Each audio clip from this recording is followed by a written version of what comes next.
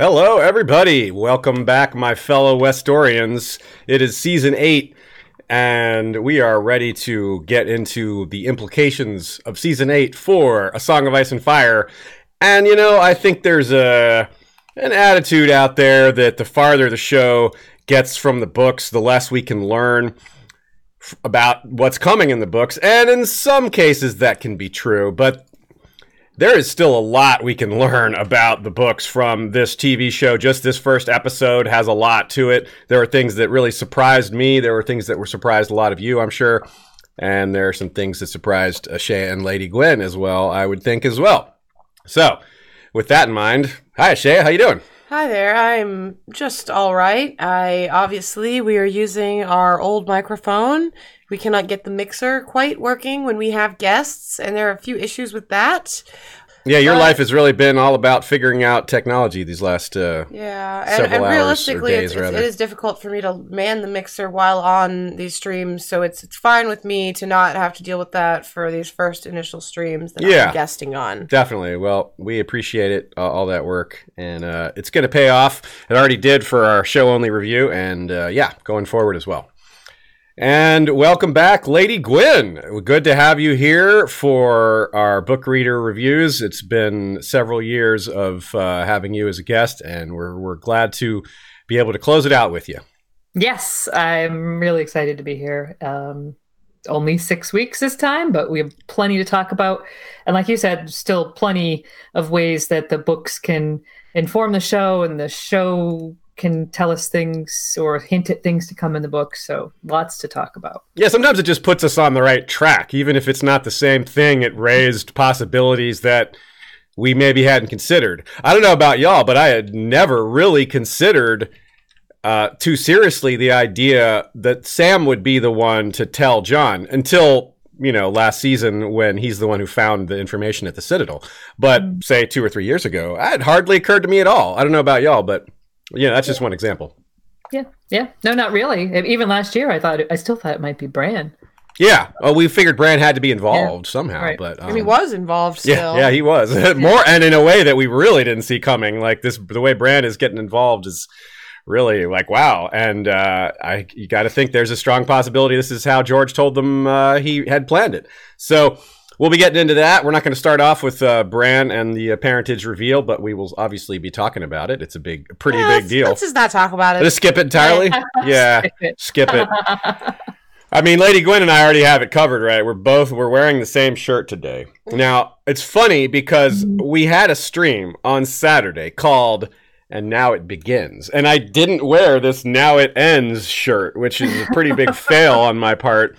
Right. Now it's a double fail because it's this domino effect of failure because now we're both wearing the same shirt. Actually, it's kind of cool that we're wearing the same shirt. Totally unplanned, I swear. We weren't trying to be twinsies. This is like the castle design. We're rooks and Ashaya is the queen, so that's cool. Yeah. Hey, we're just going to start playing wizard chess any minute now. Yeah, we'll spin this some way so it works out. Yeah, it's even the same color. Wait, no, is that the blue one? I have the gray one. Blue. Okay, yeah. Cool. I thought we even had the same color, but anyway. Yeah. Shout out to Jenny Slife for the Now It Ends shirt that we are both wearing. My favorite. For people who are not watching, we're not actually wearing the same shirt, like literally like sharing a shirt. I mean, it's a copy, yeah. That would be some trick. That would be, especially considering that you are in the Boston area and I'm in the Atlanta area. That would be some shirt. Yeah, that is high technology. Mm-hmm. Okay, a couple of super chats. We got from Conbio Yacker. That's an interesting name. Will Dawn or any Valyrian blades appear in Season 8?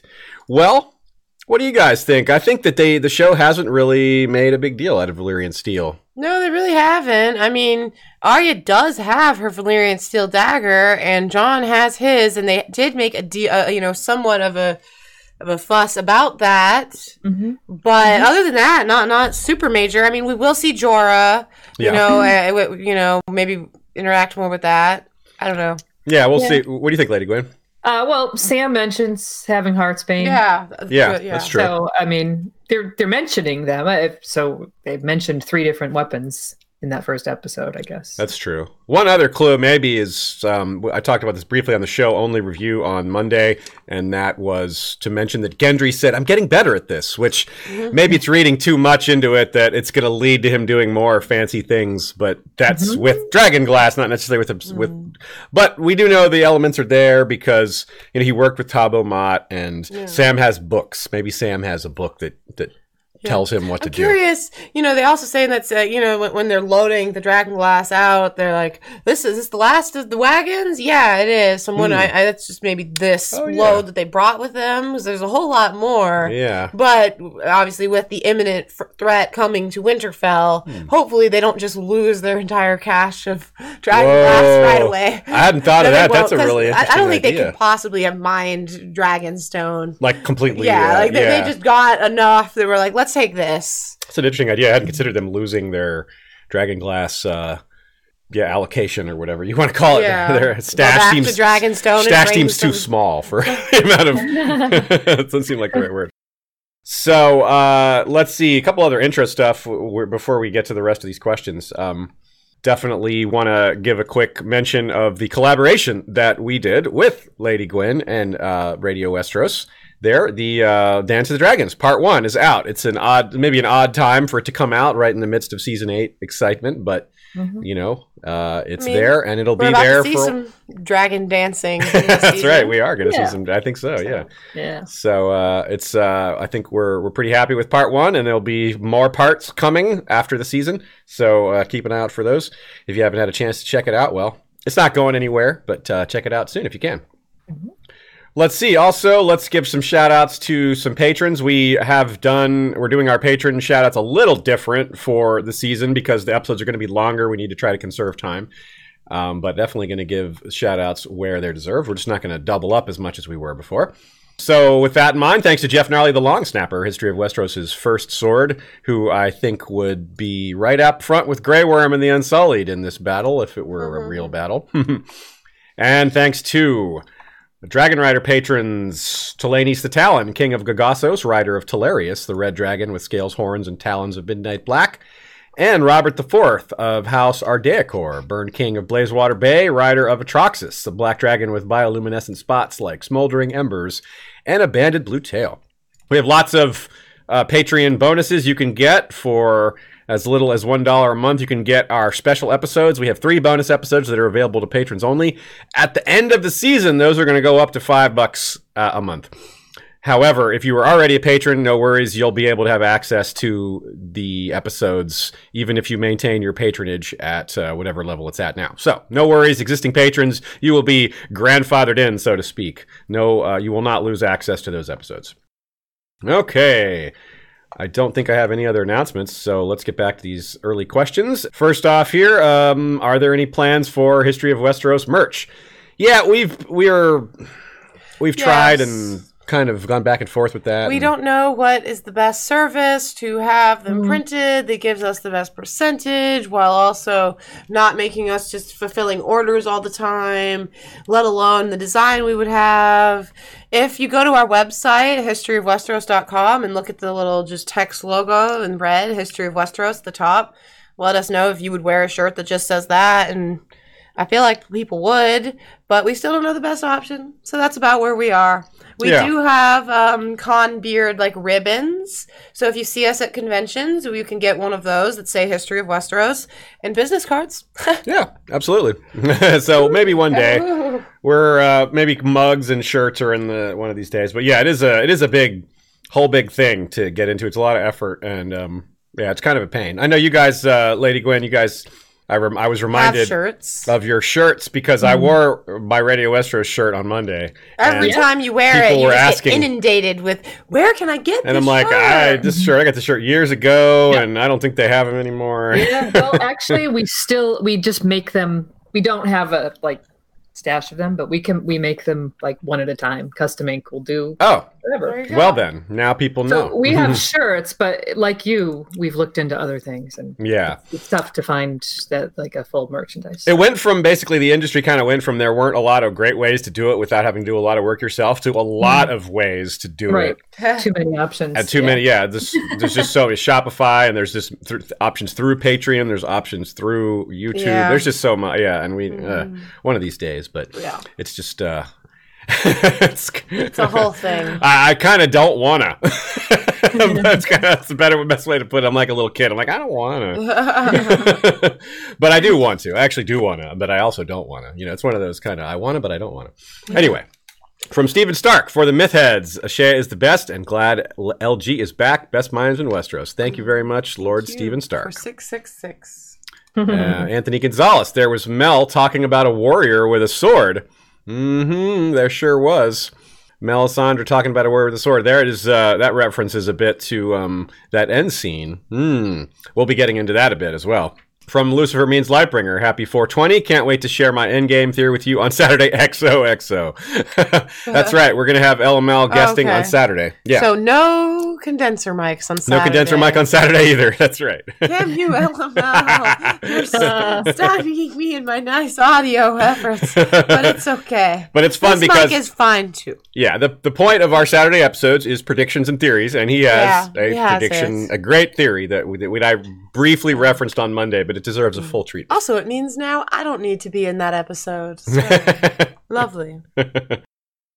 From Chris Trombley. Love you guys. Thoughts on Harry's armor / character? Yeah, we'll talk a little bit about Harry. I'm so curious how many show-only viewers, like casual people, just think that's Jaime Lannister, and that the person who arrived at Winterfell is not Jaime Lannister. Like, probably a pretty good number. Or like they think he's some Lannister. I mean, that looked like, if you didn't know the show very well, that looks the Golden Company looks like the Lannister Company. I mean, they may as well. Actually, we may as well answer this question now. Yeah, he does. I don't know that there's a lot to say on his armor or character. It remains to be seen what the show is going to do with him. I kind of feel like we shouldn't have much expectations there. We already correctly kept our expectations low for the elephants. And, well, they knew we wanted them, and they gave us our fun with Cersei channeling our faux frustration, because I think we mostly knew that we weren't getting elephants. But I'm curious what they're going to do with Harry Strickland. Do you have any thoughts on Harry Strickland? He's not exactly a super fleshed out book character either, so no, not really. I mean, honestly, the most fleshed out thing about him, or the thing that I remember the most about him, besides his feet, is his love of his elephants. So his favorite elephant is named Little Pussy. Yeah. I don't remember that. Yeah, right? Isn't that weird? Little Pussy. Why would you call your elephant that? Weird. And you can see from the way he looks, too, that the trailer was having some people wondering if he was carrying Blackfire, because this is a very fancy sword, but it looks really, again, it looks kind of like a Lannister sword. It's like gold and maybe a little red on there. Big Lannister vibe. Yeah. A couple of people thought maybe that would be Bright Roar, like maybe the show would decide to bring that in there somehow. I guess it still could be, but that seems very, very unlikely. I don't think so. Especially given what we just said about Valyrian steel and how little they're messing with that. Yeah. Okay, so probably not a whole lot to say about Harry Strickland, but we'll see. We'll wait. We'll see what happens with him. Talk about that new intro. Shay, you have a lot of notes here. Let's I do a lot of notes, but you guys can also take any of this as well, obviously. Sure. I wrote. But there's been a few interviews with the team that made this intro, because they originally made it in season 1, and then they got to revamp it now for season 8. And from one of the interviews with BuzzFeed, they talked about how this company, Elastic, really wanted these credits to directly reflect the show's narrative week to week. And they said it becomes very much like a bullet point story outline of the events that have unfolded. And then they said, I'll say that there are differences in every single episode. From episode to episode, pay attention, because there are lots of hints scattered around. So I think everyone will be pretty excited to hear that there's going to be some good changes in every single episode.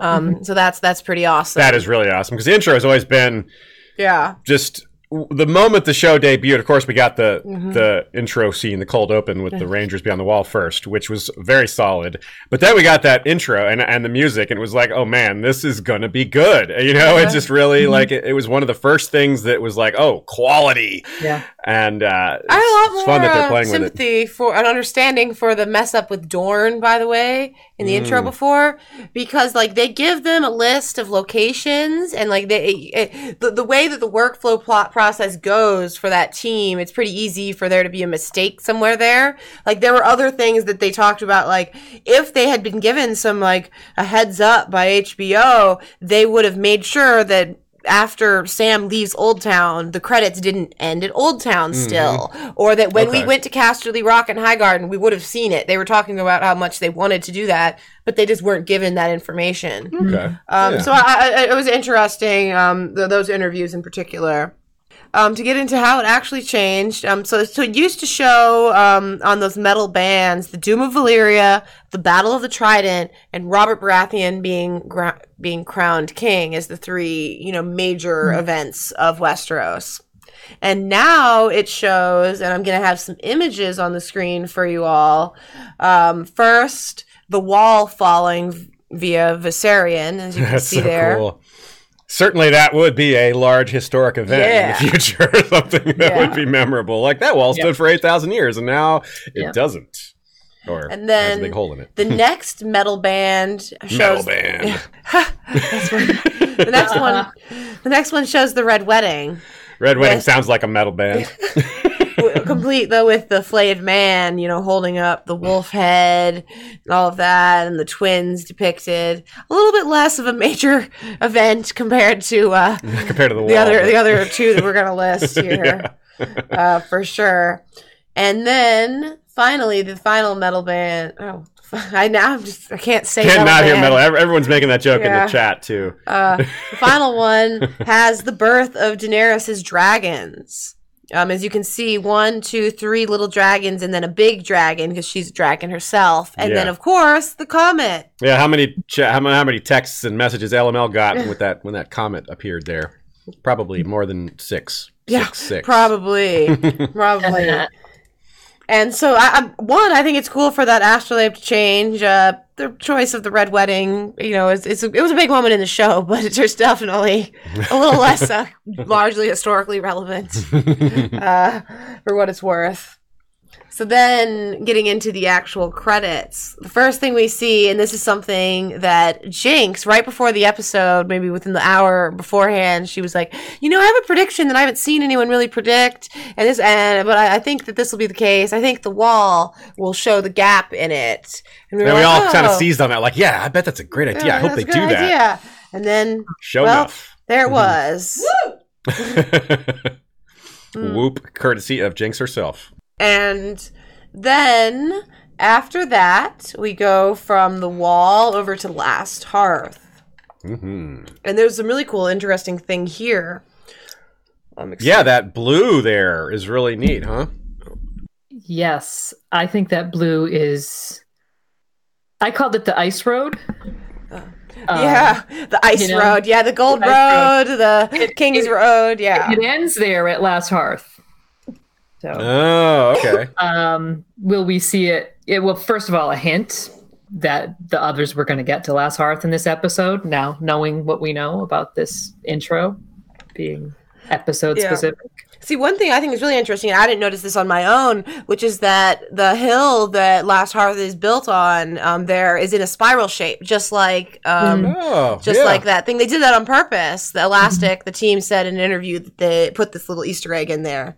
That's cool. Yeah, right? Good job, team. Yeah. And so then we move on to Winterfell, like we've never seen Winterfell before. We see this above shot, which is very nice. You can really see, the Godswood and everything kind of in perspective. But in the same episode, we see another shot, like in real life quotes, but we see Winterfell from above that isn't in the intro sequence, and I'll put it here next so you can compare, which is neat to see. Yeah, it's kind of flipped. Yeah, a lot more trees. One is the southern view, one's the northern view, Yeah, they're a little bit flipped, but still.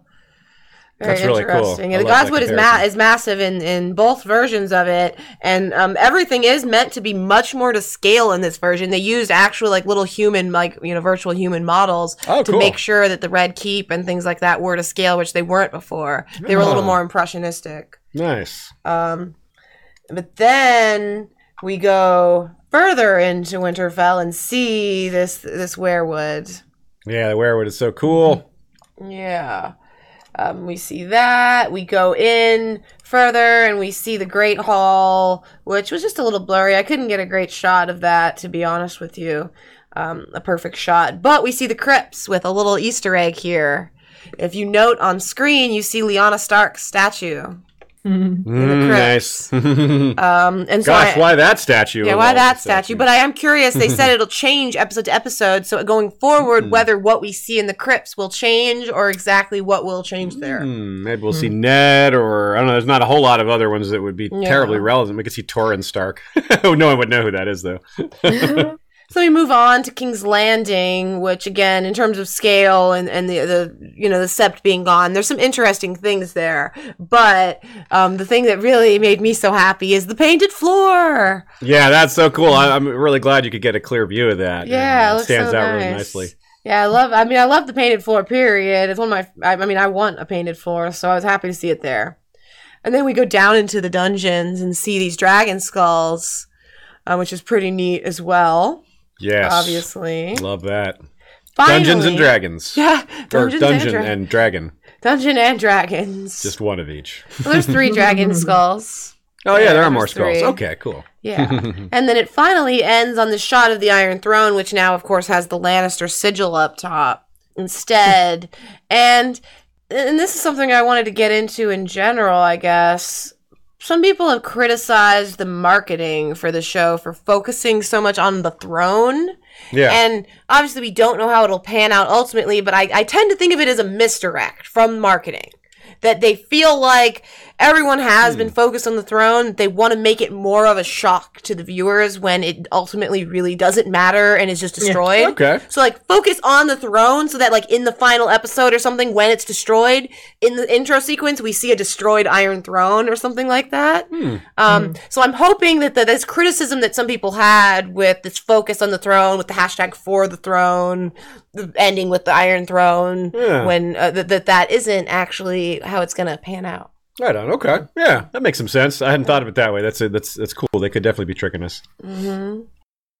Okay. So there's my spiel about that intro sequence. Basically, I loved it. I wish the team there wished that they gave them money every season to do it too. Because it was lovely. Yeah, that would have been something, but I bet it's not cheap, huh? No. Also, the capabilities have just changed in more recent years. Like, the amount of data that they have to use to create, to animate this type of thing has only now become more feasible. You know, like the sizes they're using are just massive. Well, let's ask that question then, based on this. What do you guys think? Is there going to be a throne at the end or no? I don't think there's gonna be.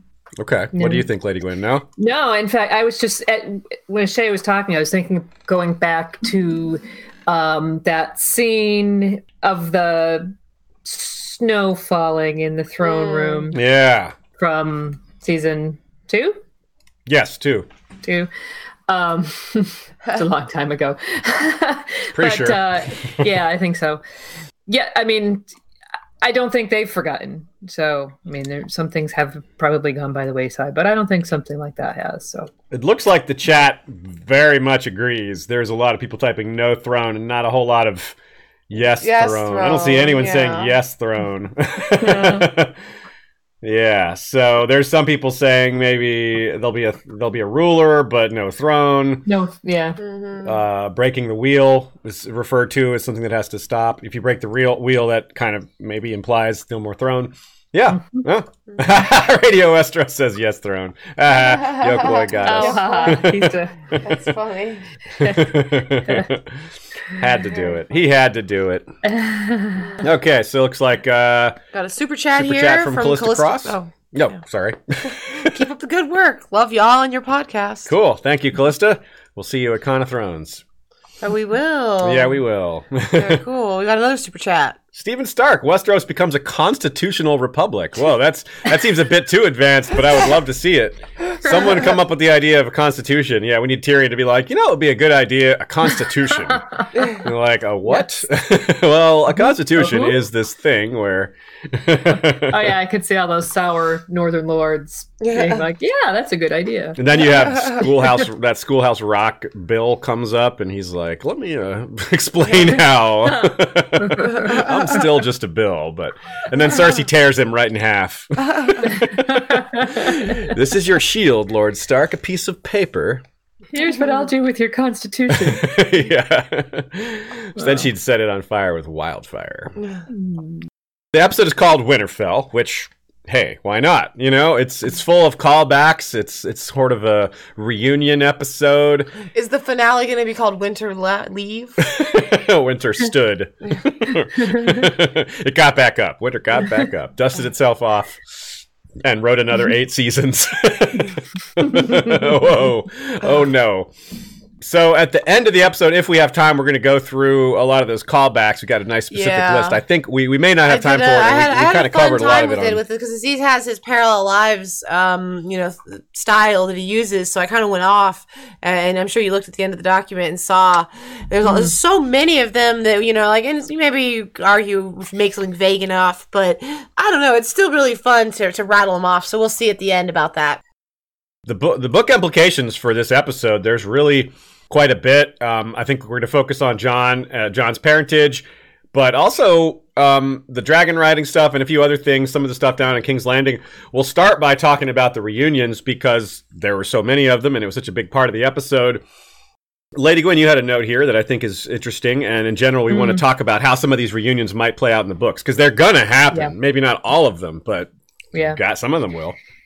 Well, we went and looked, and probably a lot of people did this. Jon and Arya haven't seen each other since season 1, episode 2, The King's Road, which aired April 24th, 2011. So nearly 8 years, and that was the occasion when he gave her needle. We'll talk about that later when we're talking about the callbacks. In that episode, Bran was comatose, so Jon technically saw him. He kissed him goodbye. That was that scene.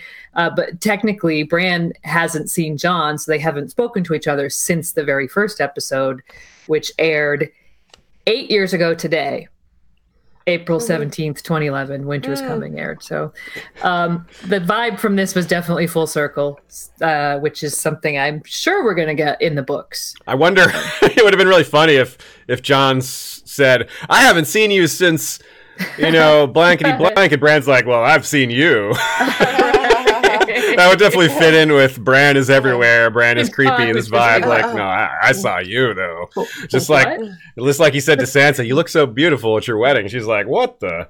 The question I have is, I wonder how many. If we could think about the things that happened in season 1, episode 10. Right. Do we think those things, what things we'll see some parallels to in the actual finale? Because the finale of season 1 might be the one we get that's a lot an interesting idea. Parallels. Yeah. The dragons will revert to eggs. Well, it is true. The idea that we'll see dragon eggs. Yeah. That there will still be a clutch of dragon eggs not hatched, but with the potential. Or a walker, another White Walker being seen after we think they're all gone. Yeah. That would be more like the beginning of the season. Yeah, it might be more like that, but worth going back to see season 1, episode 10, perhaps, with that in mind, once we get closer to predicting, or it would be for our predictions episode. Well, if we finally see Ned's body as a white, then... Yeah. Be perfect. I would say that's a perfect recap, but it's more of a decap. Oh man, that was pretty good. that one. Yeah. Slow clap. Is the Night King smart enough to skip Winterfell? That's an idea that Sean had. I think it's possible. I think it's more likely in the books. I think in the books, it's not going to be. It may not be just a last stand at Winterfell, because there may be other places, other castles being attacked. We may hear about that. I think it'll be a little bit more, maybe not thorough isn't the right word, but expansive. What do you think, Lady Gwyn? Yeah, I don't know, really. Because they don't have a leader figure as far as we know. So like one walker leading them all to one place, maybe. That's kind of part of why I don't, Yeah. Yeah, I basically agree with that. It's hard to say for sure, though. I mean, they could have, because there's some idea maybe that the wall could be broken in multiple places, and if that happens and they could seep through in multiple places, they could come, I don't know. They could be coming from, different directions.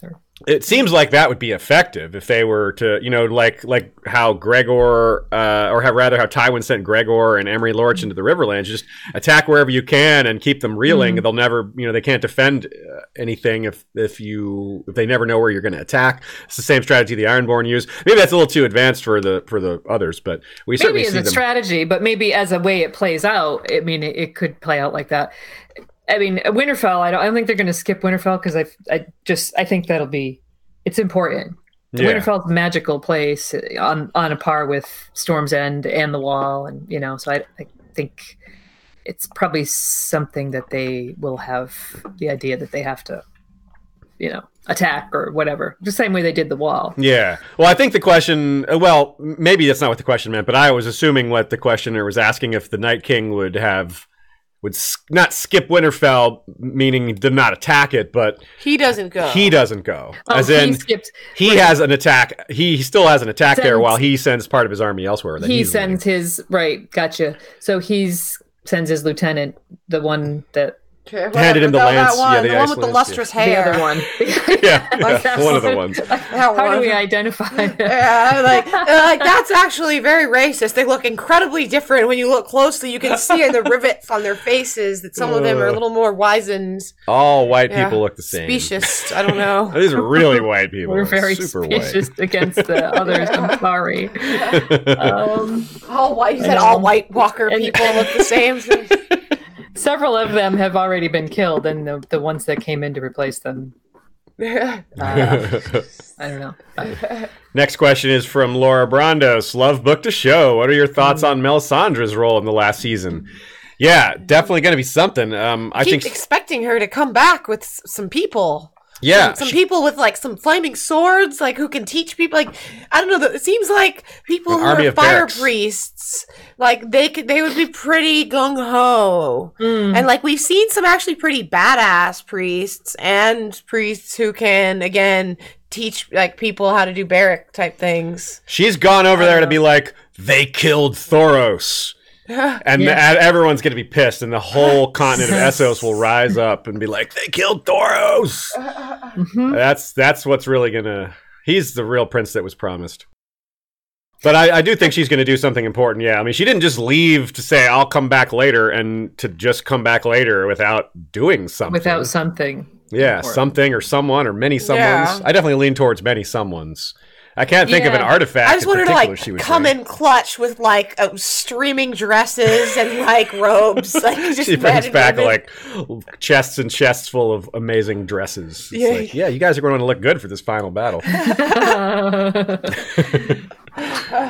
I think it's more what I'm thinking is when does she come back? Is she gonna is she gonna ride in next week? Next episode? Yeah. Does she show up at Winterfell with this whatever she went to get? Good question. Yeah, I wonder. Yeah, I think in the books it seems very likely there will be a large amount of Relorists, for lack of a better word, coming over somehow with Daenerys or George made any concrete comments on how much of a POV Melisandre will get? How many more? He said we will get more POV of her. We did. I don't think we know how many chapters, but we will get more. And so, the idea that we will get more, if she were to experience those sort of things, and we see that from her perspective. Isn't she the only living POV at the Wall right now?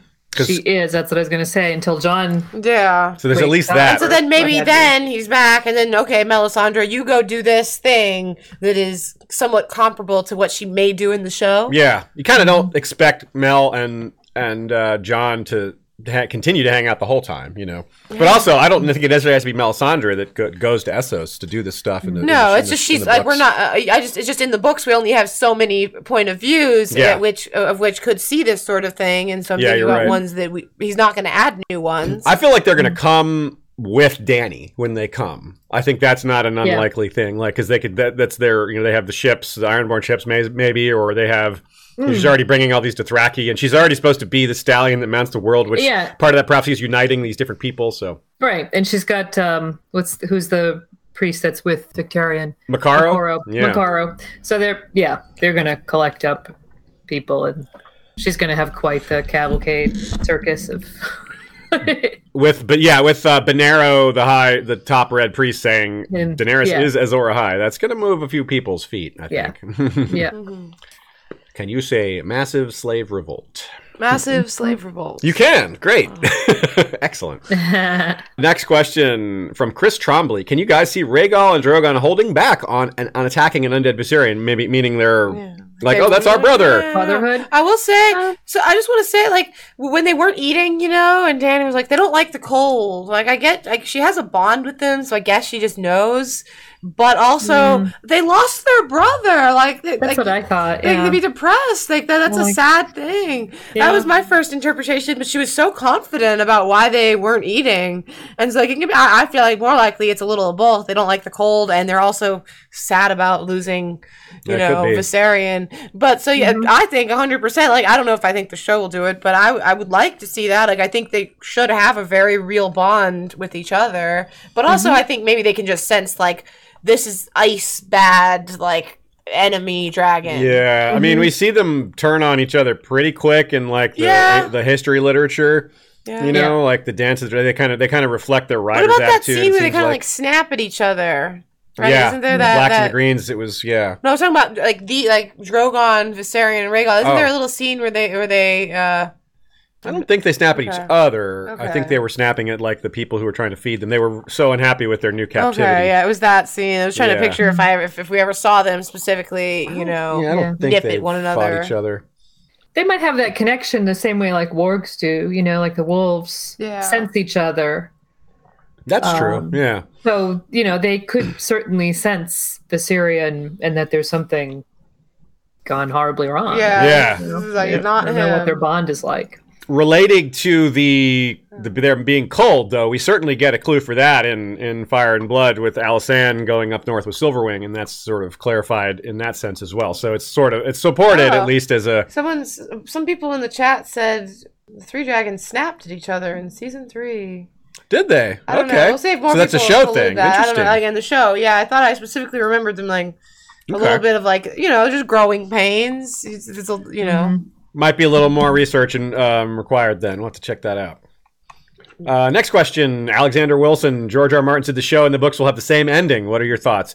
Yeah, I mean, as far as the basics of the ending, and it's hard to take him too literally there because a lot of the same things have happened in the show that are going to happen in the books. It's just a very, very different way of getting there and the very different way that it's going to be written. George's writing is going to be a whole lot different than this show's writing. So it's the journey, not the destination for me. So I think even if it is pretty similar, it's not going to bother me.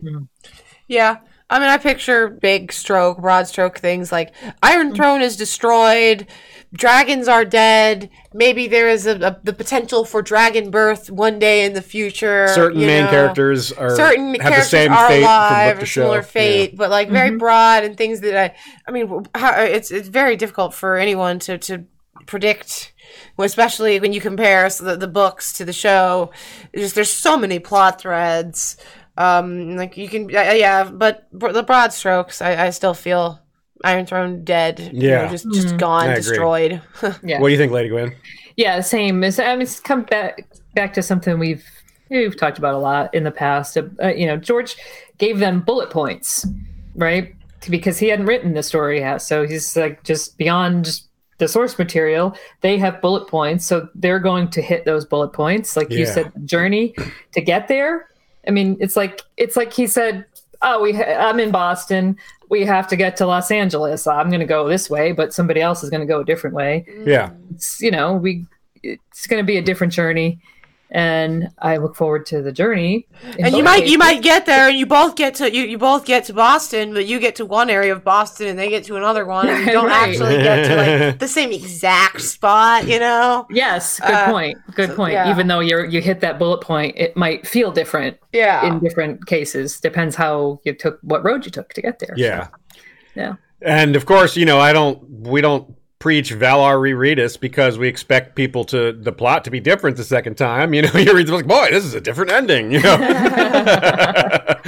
So it's because the journey is worth repeating. And sure, it's nice to be surprised and have fun that way, but there's so much more to it than that. Okay, next question from Tempest Brewer. Who do you think the first major death of the season will be? No offense to Little Lord Umber. Yeah. And that, of course, we'll talk about that a little later, but yeah, that's this whole Little Lord Umber thing has got to go differently in the books because there's different Umbers around. Our predictions for deaths like this are a little tricky given the predictions and not wanting to use the next time on in the trailers, which we're not trying to reference. But I'm just going to throw out Grey Worm. Yeah, Grey Worm's a real danger. He's just got a love interest. He's putting himself in the way of fighting. There's going to be fighting. It seems at Winterfell. It would be sad for Missandei. That's my pick. Is Grey Worm for now, for the first major death. I don't know. What do you think, Lady Gwyn? I know. Someone says, why the black guy always got to die first? Now I'm extra sure that it's him. Yeah. I'm just thinking about the battle. We just saw these scenes with him. Yeah, we don't want the black guy to die first. I actually don't want him. I want him and Missandei to have a lot of extended scenes. So hopefully he doesn't die. Because I don't think any major characters are going to die in the next episode. Yeah, I think we'll probably. I kind of agree. I think it'll be at the battle. It could easily be someone like Jorah or Tormund or Ed if they don't make it back, I guess. Yeah. I'm not envisioning deaths in episode 2. It's just that Grey Worm is already near the top of the list because he's a frontline fighter. I mean, that's just as hardcore as it gets. That's extreme danger. Yeah. It's because he's such a badass. It's it's because he's he's the dude that said I'm never afraid of anything until I met Missandei. It's like, is he really not going to be afraid of the army of the dead? He might not be, but that would also be why he might be in a lot of danger. Yeah. Next question is from, not really a question, but a statement. Call Me Blondie says, I think Cersei is in menopause. That's what Jamie's name should be. Call Me Blondie. That's why is it menopause? It's such a strange word. It's not a pause. It's got nothing to do with young, men. I think for menopause. What's that? I think Cersei's in general, at the age she is in the show, she's a little young for what age people normally go into menopause. Probably. Yeah. A little bit. It wouldn't be that strange, but it is a little. It would be a little too young. I think it's on the early. It's a tough call because Lena probably isn't. Although I don't know, maybe. Yeah. But I think that's just a hilarious idea because it fits with my.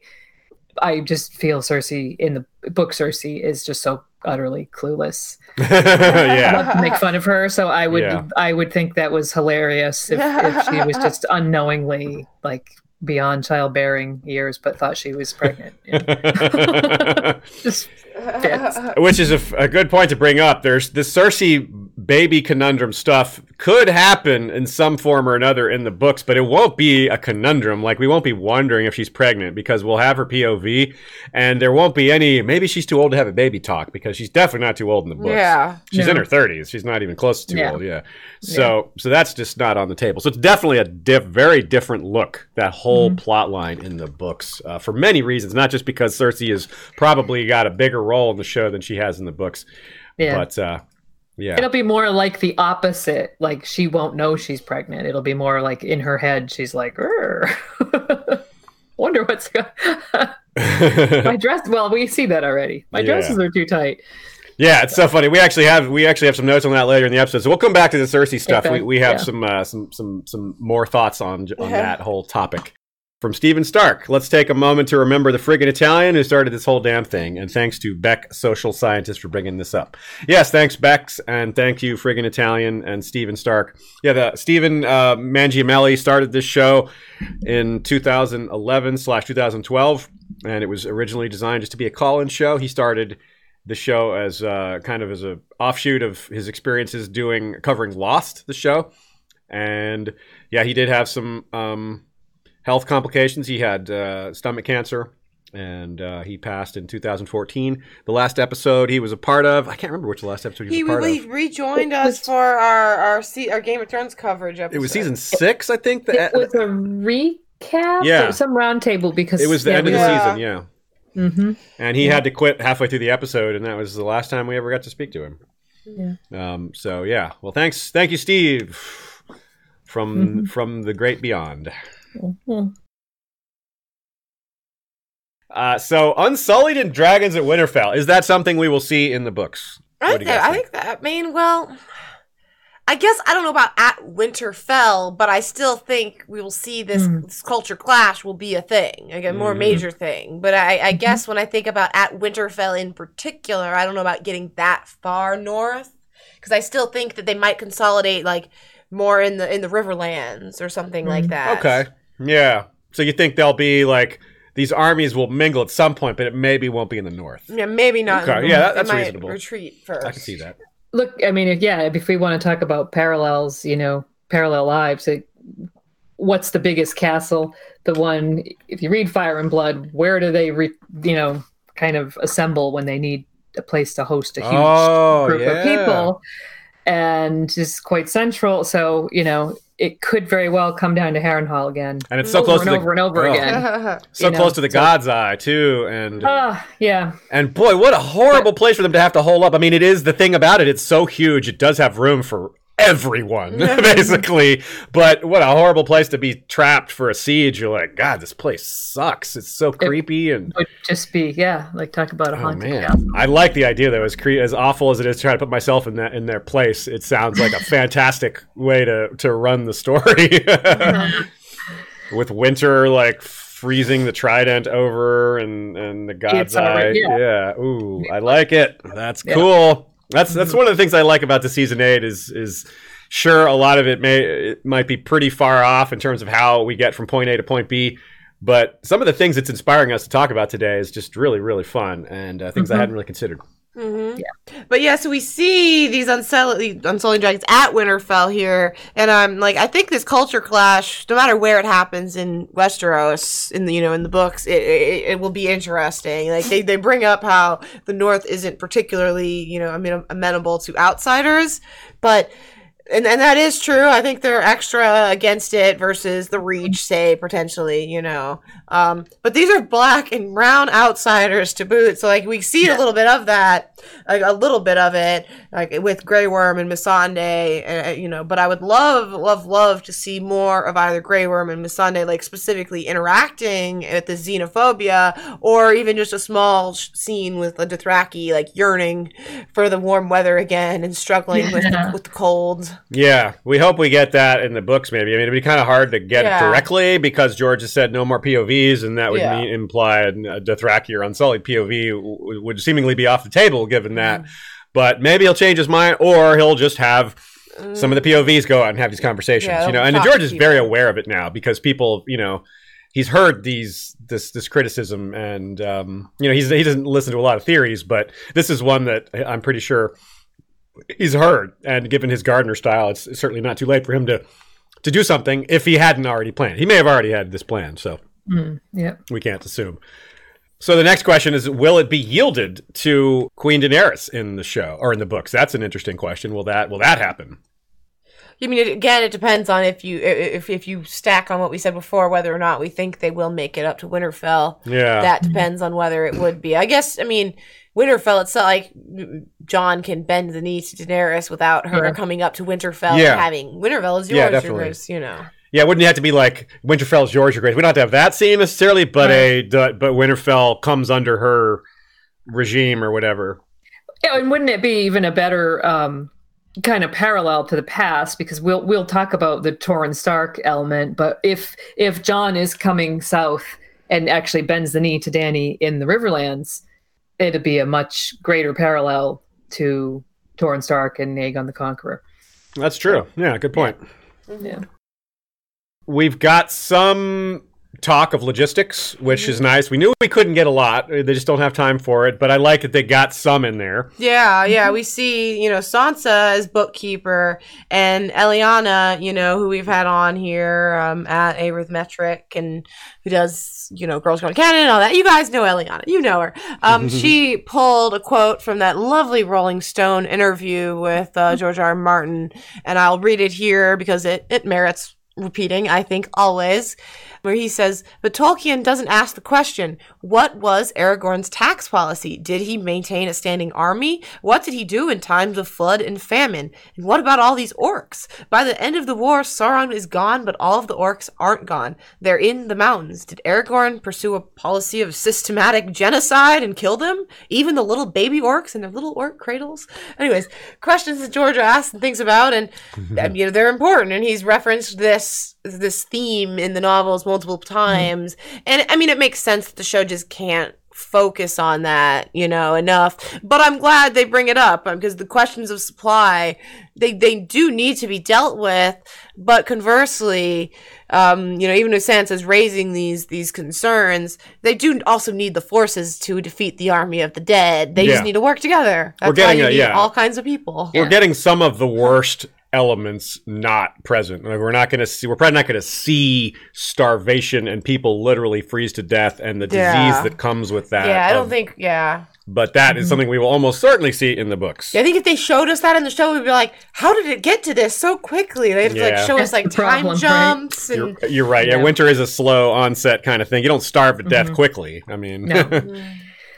But speaking of starving, Sansa says this thing, and then just a couple of scenes later, Dany validates her concern with that scene with the dragons. The dragons are barely eating, she says. They come back and they've eaten 18 goats and 11 sheep. Yeah. I presume that's within a day or so. That's been their intake. And doesn't that just prove how valid Sansa's concerns are? I could feed a ton of people. I agree with that. I do wonder what Dany's stores are, what they brought with them. They obviously they were traveling with food and supplies that they have. That she's not coming to Sansa's door empty-handed. Feed completely. My dragons, please, in these armies. But the food they have could be used again to make them last longer or to bring more people to be protected, is what Sansa's saying essentially. And also, maybe Dany's stores aren't enough to actually last herself long enough. Right. One thing will probably it's ironic that this may or may not be a problem in the books because the dragons have been seen eating corpses. They eat diseased corpses at Marine, and I don't see why they couldn't. And the direwolves eat whites, so I feel like dragons can eat whites. So once they have a clash, they've got plenty of food. That's they could eat corpses to prevent them being whites, which would be a very handy thing. I think that's a genius idea. I really would love it if someone brought that up. It's like the kind of workaround, sneaky thing that I really don't think it will happen in either the books or the show. It's meat. It would be great though, because John's always like, oh, all these people are going to become, an army of the undead if we don't defend them. And what if the light bulb goes off in his head and he's like, well, unless we. It's so good. I really at least try. I mean, what's the worst that happens? I guess is the worst that happens is somehow it infects the dragons, but the probably more makes them a little sick. Maybe is a little toxic or rancid. They have all that fire in their blood. They have some bad breath or something. Dragons don't get sick. They don't get sick. So apparently. So Will we see a grayscale dragon? I wonder if that kind of sickness could get them. Probably not. But if they swallow from the inside, that's where I wonder is that maybe dragons don't get sick, but when they eat something like that, that's sort of the basis of the one of the bases of the Tyrion. Tongue grayscale getting him from the inside out theory or whatever that one. I forget what that theory was called. That's not the Silent Lion one. That's a different one. What? It's for him losing his tongue. But I think it's might amount to sort of the same. He could lose his. Both those theories kind of lead to a similar place. Yeah. Which is Tyrion having no tongue, which is but you could kind of see it because Jaime lost his hand, and Tyrion already lost a nose. He doesn't need to lose his tongue also. It definitely won't happen in the show. There's no way they're making Tyrion voiceless on the show. That is out of the question, I believe. Yeah. Someone in the comments, you nailed it. The dragons died from food poisoning, not battle. Okay, so let's talk about some of these specific reunions now that we have the large-scale armies. Now that everyone's at Winterfell, we can move to some of the individual meetings here. Jon and Bran, I guess that's one of the first ones. Yeah, this is Jon's, first experience of this detached, not almost Bran type thing.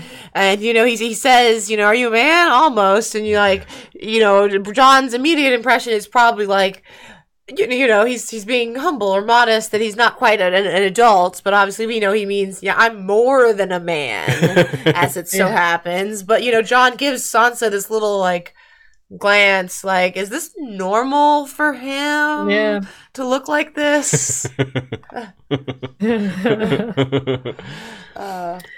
That's, only Bran could make Jon seem like the emotional one, right? Yes. That's funny. He's so incredibly detached that... Yes. I mean, it's a bit sad, really, because Jon is so excited, kind of, cantering into the yard. You can just see how excited he is once he spies Bran there, and then he gets this, very wooden... response. His Jon's face really changes. I love, there was a good meme going around where it's like that moment where Jon realizes Bran is a weirdo, and it's like he smiled, then all of a sudden he just what? What is going on here? Which kind of brings us to an interesting question. Do how are other characters going to see Bran when they interact with him? Like in the books, he's pretty, he's not even the new three-eyed raven yet, let alone being I guess that about raises to meet the bigger his family question that again. we've addressed in the past, but merits more discussion. Yeah, are you pretty well confident that you think he's leaving the cave now, or you still think it could be different? I still think he's leaving the cave. Yeah, you think he's leaving the cave? Confident? Yeah, I think it's pretty likely. Especially given everything we learned about Dark Sister and with seeing the show do these things. I don't think they would go this far on their own direction. Yeah, it gets us to the hold the door thing somehow. Maybe not at the cave, a door, but maybe like the Black Gate or some sort of barrier at the wall. It's hard for hold the door to happen at the cave with them staying there. You know what I mean? Yeah. But I do wonder how this will not just how people will react to Bran, but how it's going to be laid out logistically in the books. Like Bran POVs, are we still going to get them?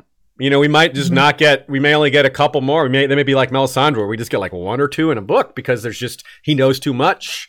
Or, because what George had to do with, say, Ned's point of view is just not have Ned not think about certain things to make it work.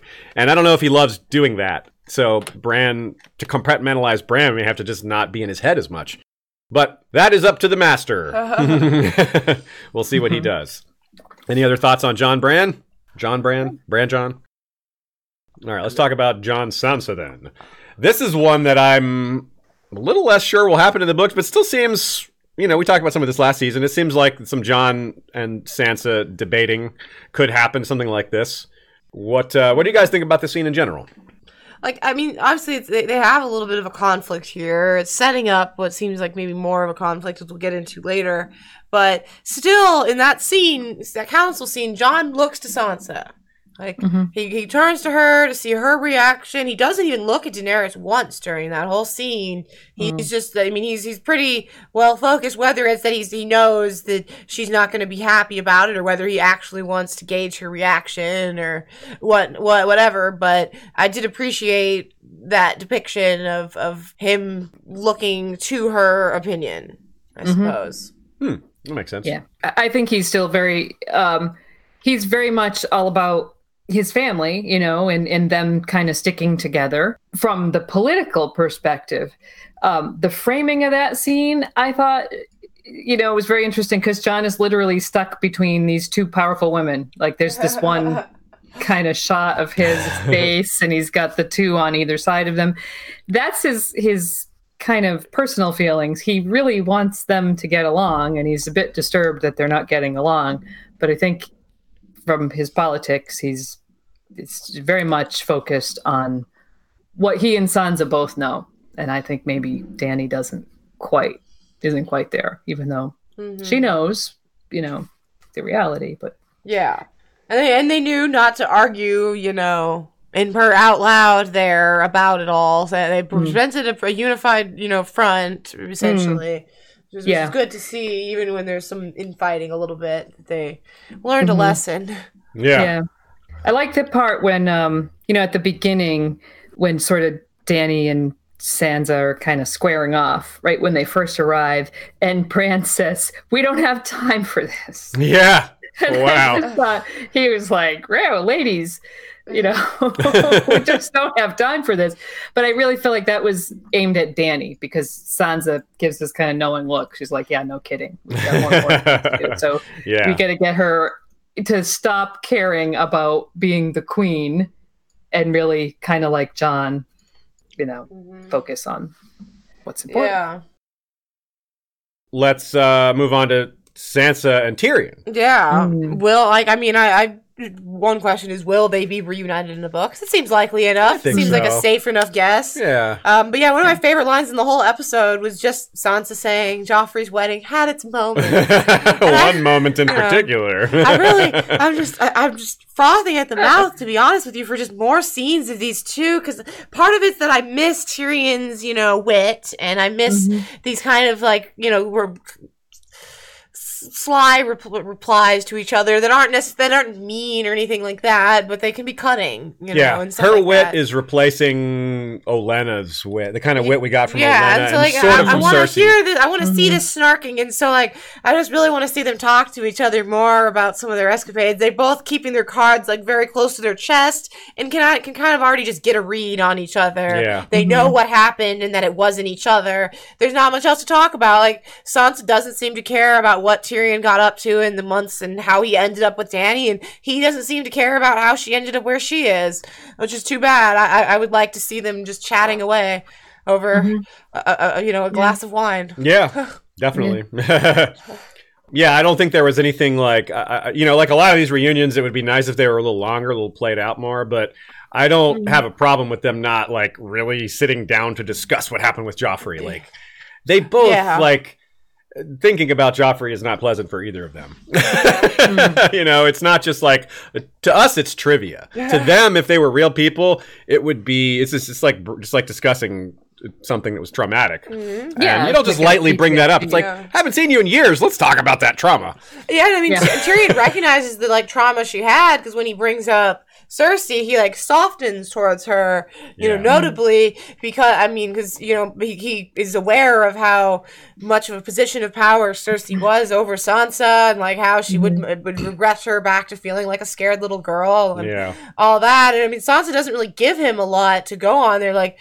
He softens towards her, and she just kind of stiffens more, it seems, and it's just you're an idiot, basically says, we should be scared of her. I'm not wrong. I'm not just a scared little girl for thinking this. You're just underestimating her. Yeah, she's being. It's almost like she's saying being soft about Cersei is the exact opposite of what you should be doing.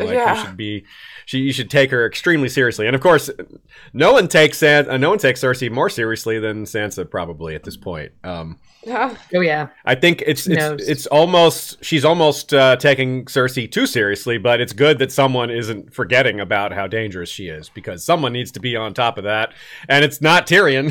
So it better be somebody. Sansa's kind of picking up a lot of the slack. She's worrying about a lot of the things that no one else seems to be worrying about, and that's real leadership. And I like that. I like that this way it was framed with Sansa. It was never about her being a woman. It's never objection to her ruling. No, really, no one's ever really objected to her ruling at any point. They're she's a lady of Winterfell and she's clearly capable. Boom, that's it.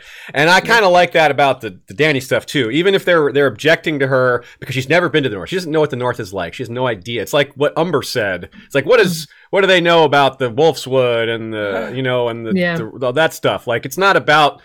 They're not making it a gendered complaint, which I like that. It's just about that they prefer Jon because they know him and he's from the North, which is that's good. That's good because this fandom gets a little get a little. You don't want to give anyone rope with that. You know what I mean? Right. So I'm glad that they took some care with that. Chris Trombley says, do you get the hint that Sansa still doesn't believe the walkers are real with all her pessimist concerns about the Seven Kingdoms and Cersei? No, I wouldn't go that far. I think she knows Cersei. She understands that threat. If you think back to a couple of, maybe a season or two ago, I forget who said it. It was probably Jon, but it was like, you can't conceive of this problem. It's our minds weren't built to conceive this kind of a problem until you are confronted with it.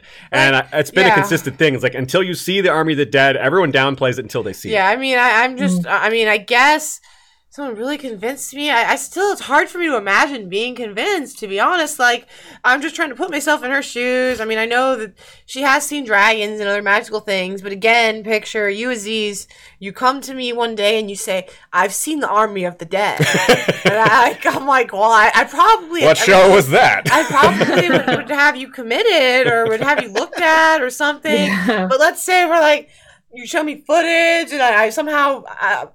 if you're not taking this threat seriously, you're the one who needs to be committed. I would really have questions, and even when I say, like, I'm convinced, and you have convinced me, you don't feel that fear. It's really hard to imagine. It's visceral, seeing it, like the dude raises his hands, and people come back to life, but they're not alive. It's like, how do you describe that? So I get that. It's hard for her to fathom it. And Jon says that. He's like, you haven't seen them. You don't know. And that's he really hones in on the fact that it's, once you see it, and that's what it was for Dany. If you guys recall, Dany was like, I'm not going to help unless you kneel. And Jon's like, oh, I'm not going to kneel unless you help. Dany helped before the kneeling. She was like, okay, I see them now. I get it. And so, she's like, I'm going to come help you. And Jon's like, okay, well, also, I'm going to kneel. So I think that got lost in the shuffle. Oh, yeah, he will. But so it really does seem to be like seeing is believing is really the case here. All right. Mm-hmm. Dornish Dan is channeling Sansa's thoughts here very well. He says, Sansa, dear gods, why are all these people trusting Cersei? And they're eating all of my food. Mm-hmm. Yeah, good, pretty much. That is pretty accurate. I mean, if you know Cersei, to have her at your back, when you have this Army of the Dead in front of you and Cersei's behind you, I mean, that's it's pretty alarming for Sansa. I don't blame her at all for being concerned. Yeah, she's not wrong that Cersei is a huge threat. Just because she is maybe misprioritizing the problems, it's not a big mistake. It's and I imagine she'll get that sorted out once she gets a peek at what they're faced with. Denal Peoples asks, is it me, or does it seem that Sansa might be going down a Littlefinger/Cersei-like arc? I wouldn't go that far. Like, she definitely learned from Cersei, but at Littlefinger, no, she's not going to do that kind of stuff. She's more of a... Well, actually, this next question from Anthony Gonzalez. Sansa giving Jon advice like Kat did for Robb. That is more what it's like. Running a household. Yes, it's tough. You have to make hard choices. Yeah. Sansa's learned all of her lessons from Cersei and Littlefinger, but she's learned what she needs to learn. She's not going to be like them. She saw how much of their things didn't work. Them. Yeah. Yeah, she's learned what does work, what doesn't work, and Yeah. I mean, she sits down and looks at Littlefinger's career. She's like, well, look where he ended up. I'm not going to do what he did. But she might take a cup. She might say, well, some of those things he did worked. Yeah. She's learned how to be kind of a manipulator in a way, but, in a way that works. Yeah. I mean, manipulation generally has a negative connotation, but there is such thing as manipulating people positively. Like when you, people, we all, like this whole country tells kids that Santa Claus is real. That's manipulation, but it's not evil. It's not bad. It's not wrong, I don't think. But it's technically, you're lying, but, yes. Let's talk about Jon and Arya. Yeah. Here's yet another reunion. Heartfelt reunion, yada yada, lovely moment. We'll get into that. But Arya didn't show Jon her own Valyrian steel dagger. Yeah, it's kind of weird, right? Yeah, she specifically showed him Needle, and he showed her his Valyrian steel, and you think he would see, what's this other little thing on your waist? He didn't say anything. She didn't say anything. So, Dragonbone hilt, yeah. Yeah, you would think he would ask, either way. So that's one thing that I got to think about more, and the significance, and we'll see if Arya does show him in the future, or if it, just shows that she still has her reservations. She's not just gonna, pretend that this is everything goes back to how it was. She's learned her own lessons. Yeah. Don't just trust everyone.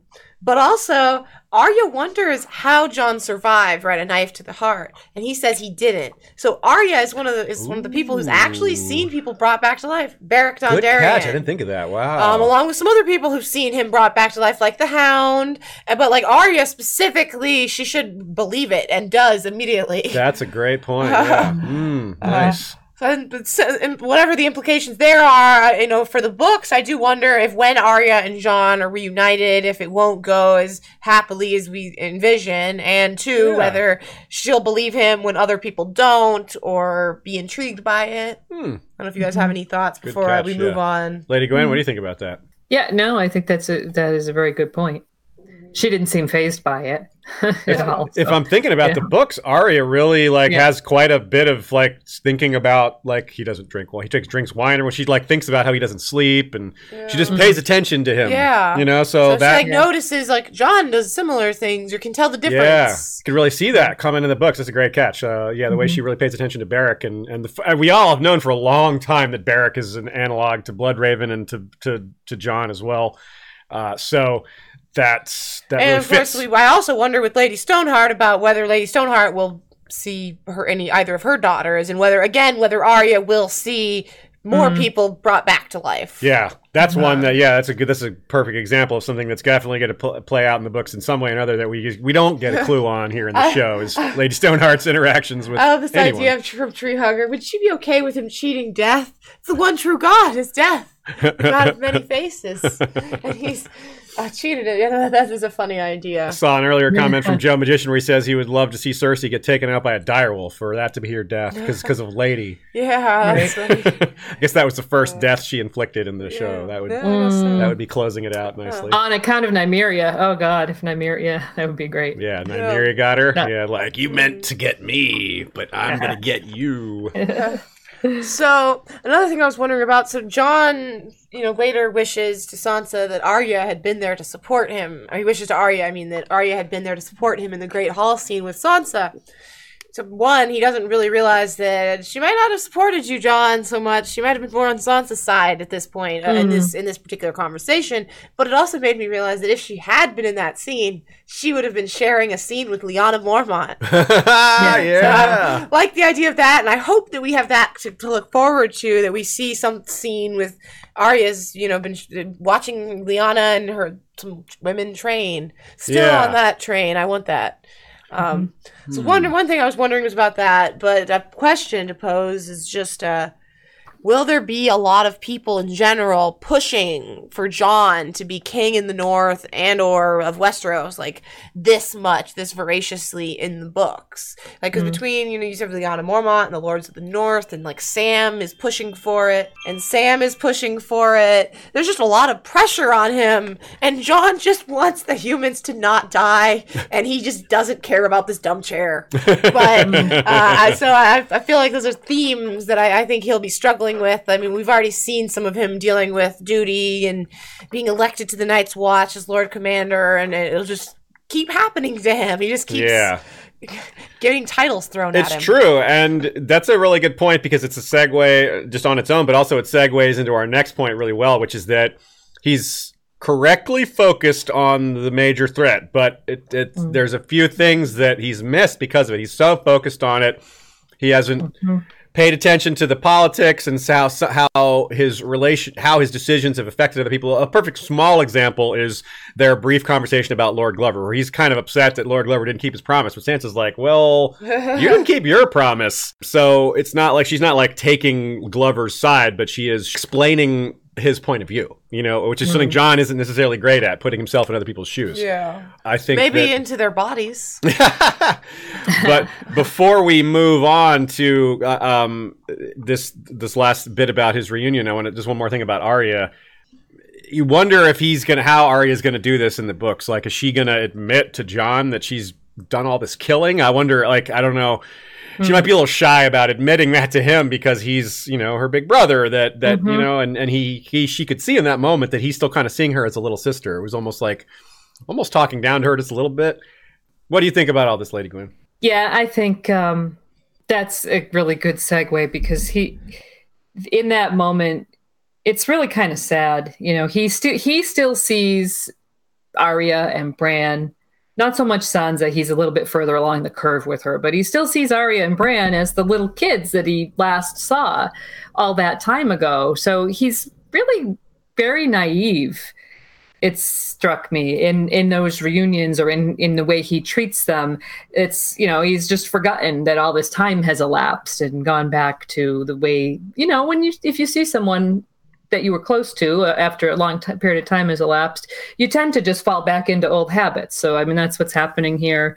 And so when Arya, he asked her about Needle, and Arya says once or twice, and she looks pretty sad, when she says that. It's almost like, I can't, she doesn't want to talk about it. It was the impression I got. And then, his not comprehending Bran's oddness. I really think he's underestimating the ways that all three of his siblings have evolved and what their capabilities are now. And, he's got quite a ways to go before he kind of figures out where they're all at right now. Yeah, it really reminds me of Ned in a lot of ways. Ned was a wonderful protector. I have very few complaints about him in general, but if you want to get nitpicked, you could say he wasn't super aware of his kids as people, like what they were interested in, especially his daughters. Like Arya and Sansa, he says himself in the show, like, war is harder than daughters. It's because he's not very good at understanding what drives them as human beings. He didn't get Arya's, he kind of understood that Arya was like Lyanna, but he kind of was, what I mean? He kind of came around on that kind of slowly. I mean, how much did he really understand Lyanna? We don't know. Good point. Yeah, he may not have. That's a great point. He may have loved her, but he may have been accepting of her, but still. And he didn't understand why she didn't love Rob. Like, he didn't get why she didn't want to be with Robert, and was like, hello, like that should be kind of obvious, right? So sure, he's a little not shallow, but he doesn't get that. He doesn't understand like that. It seems like it's maybe more consistently applied to how he sees women. He doesn't get certain aspects of womanhood. Maybe, I don't know. It's just makes sense. Men's roles are simpler in his mind. They're all get trained for war.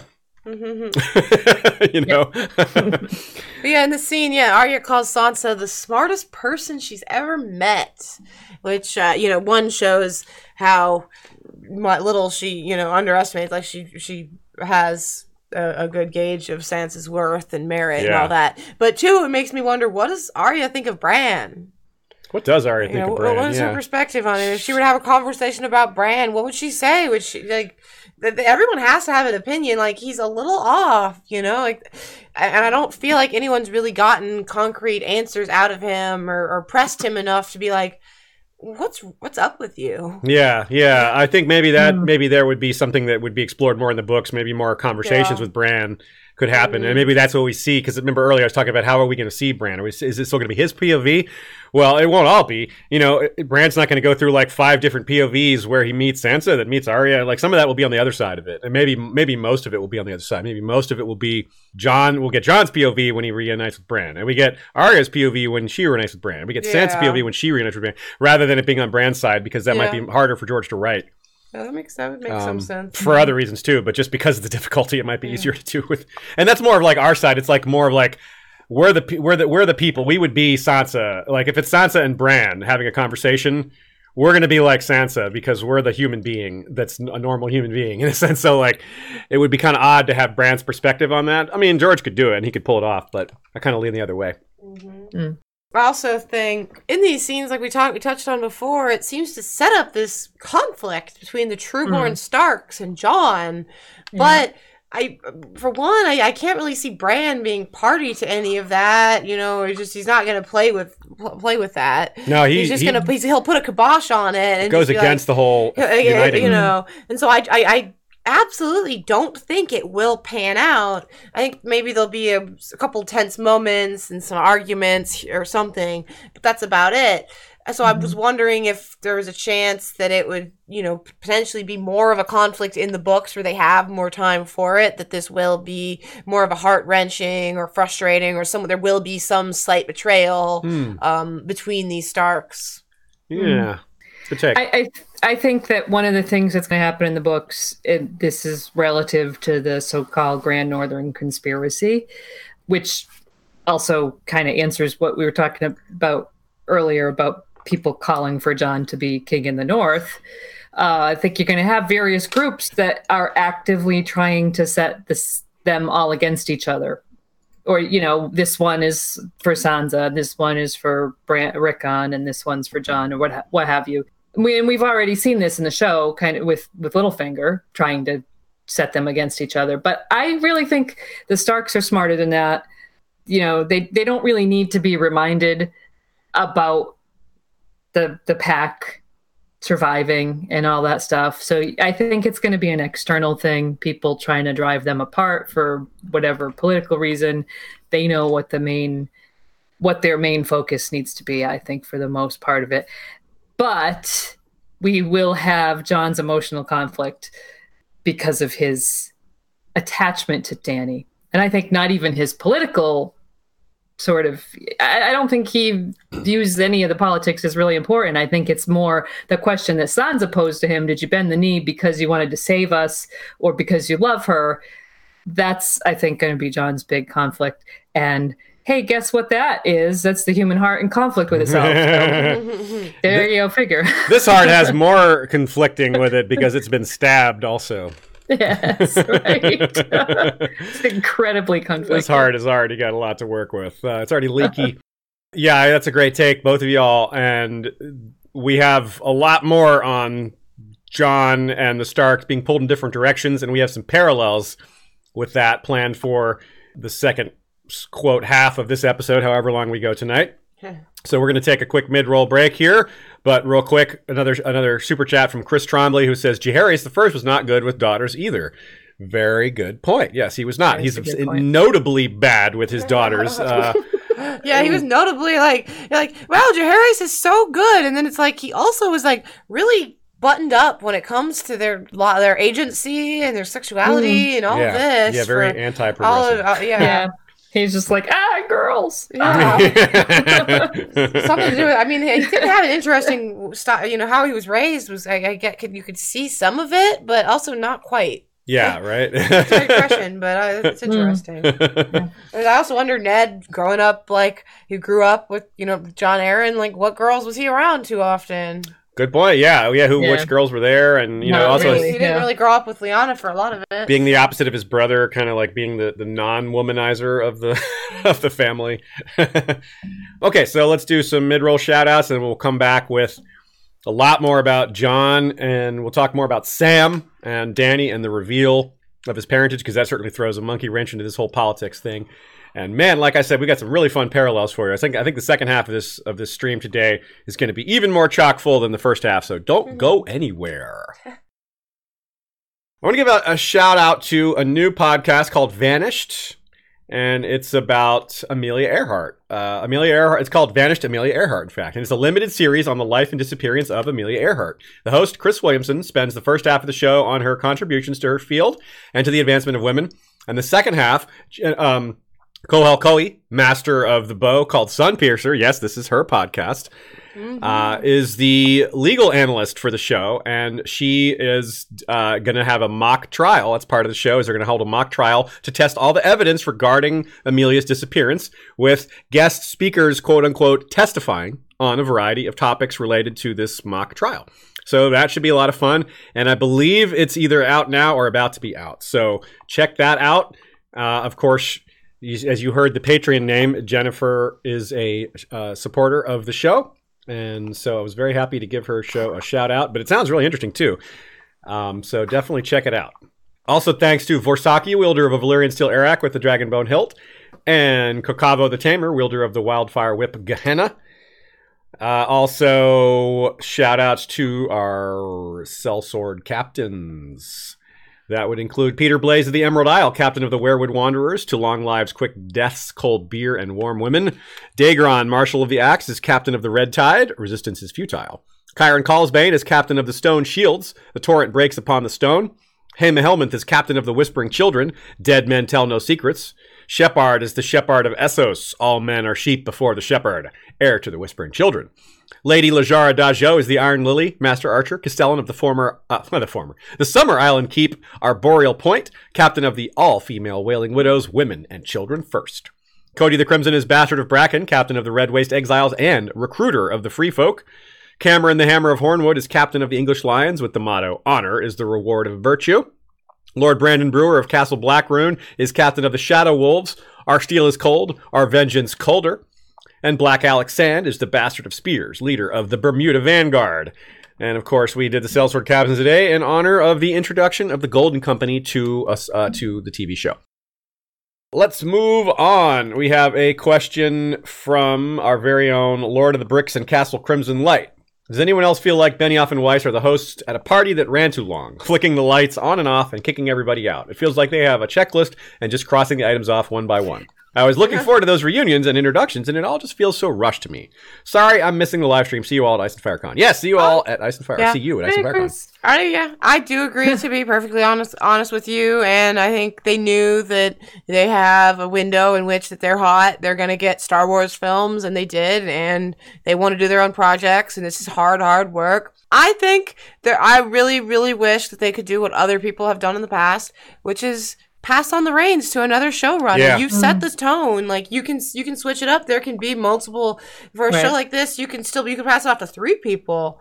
Don't get me started on that. But no, you make the decision you make. And they felt like it was their baby, just as like in a way that George does, and they had trouble doing that. Which I can relate, I guess. Yeah, no, I totally agree. They're racing towards the big plot points and having to skip a lot of the character moments, which is part of why we have a lot to look forward to with the books, because we're going to get all that, and we're not going to. It wasn't, it's still coming. It just won't be on TV.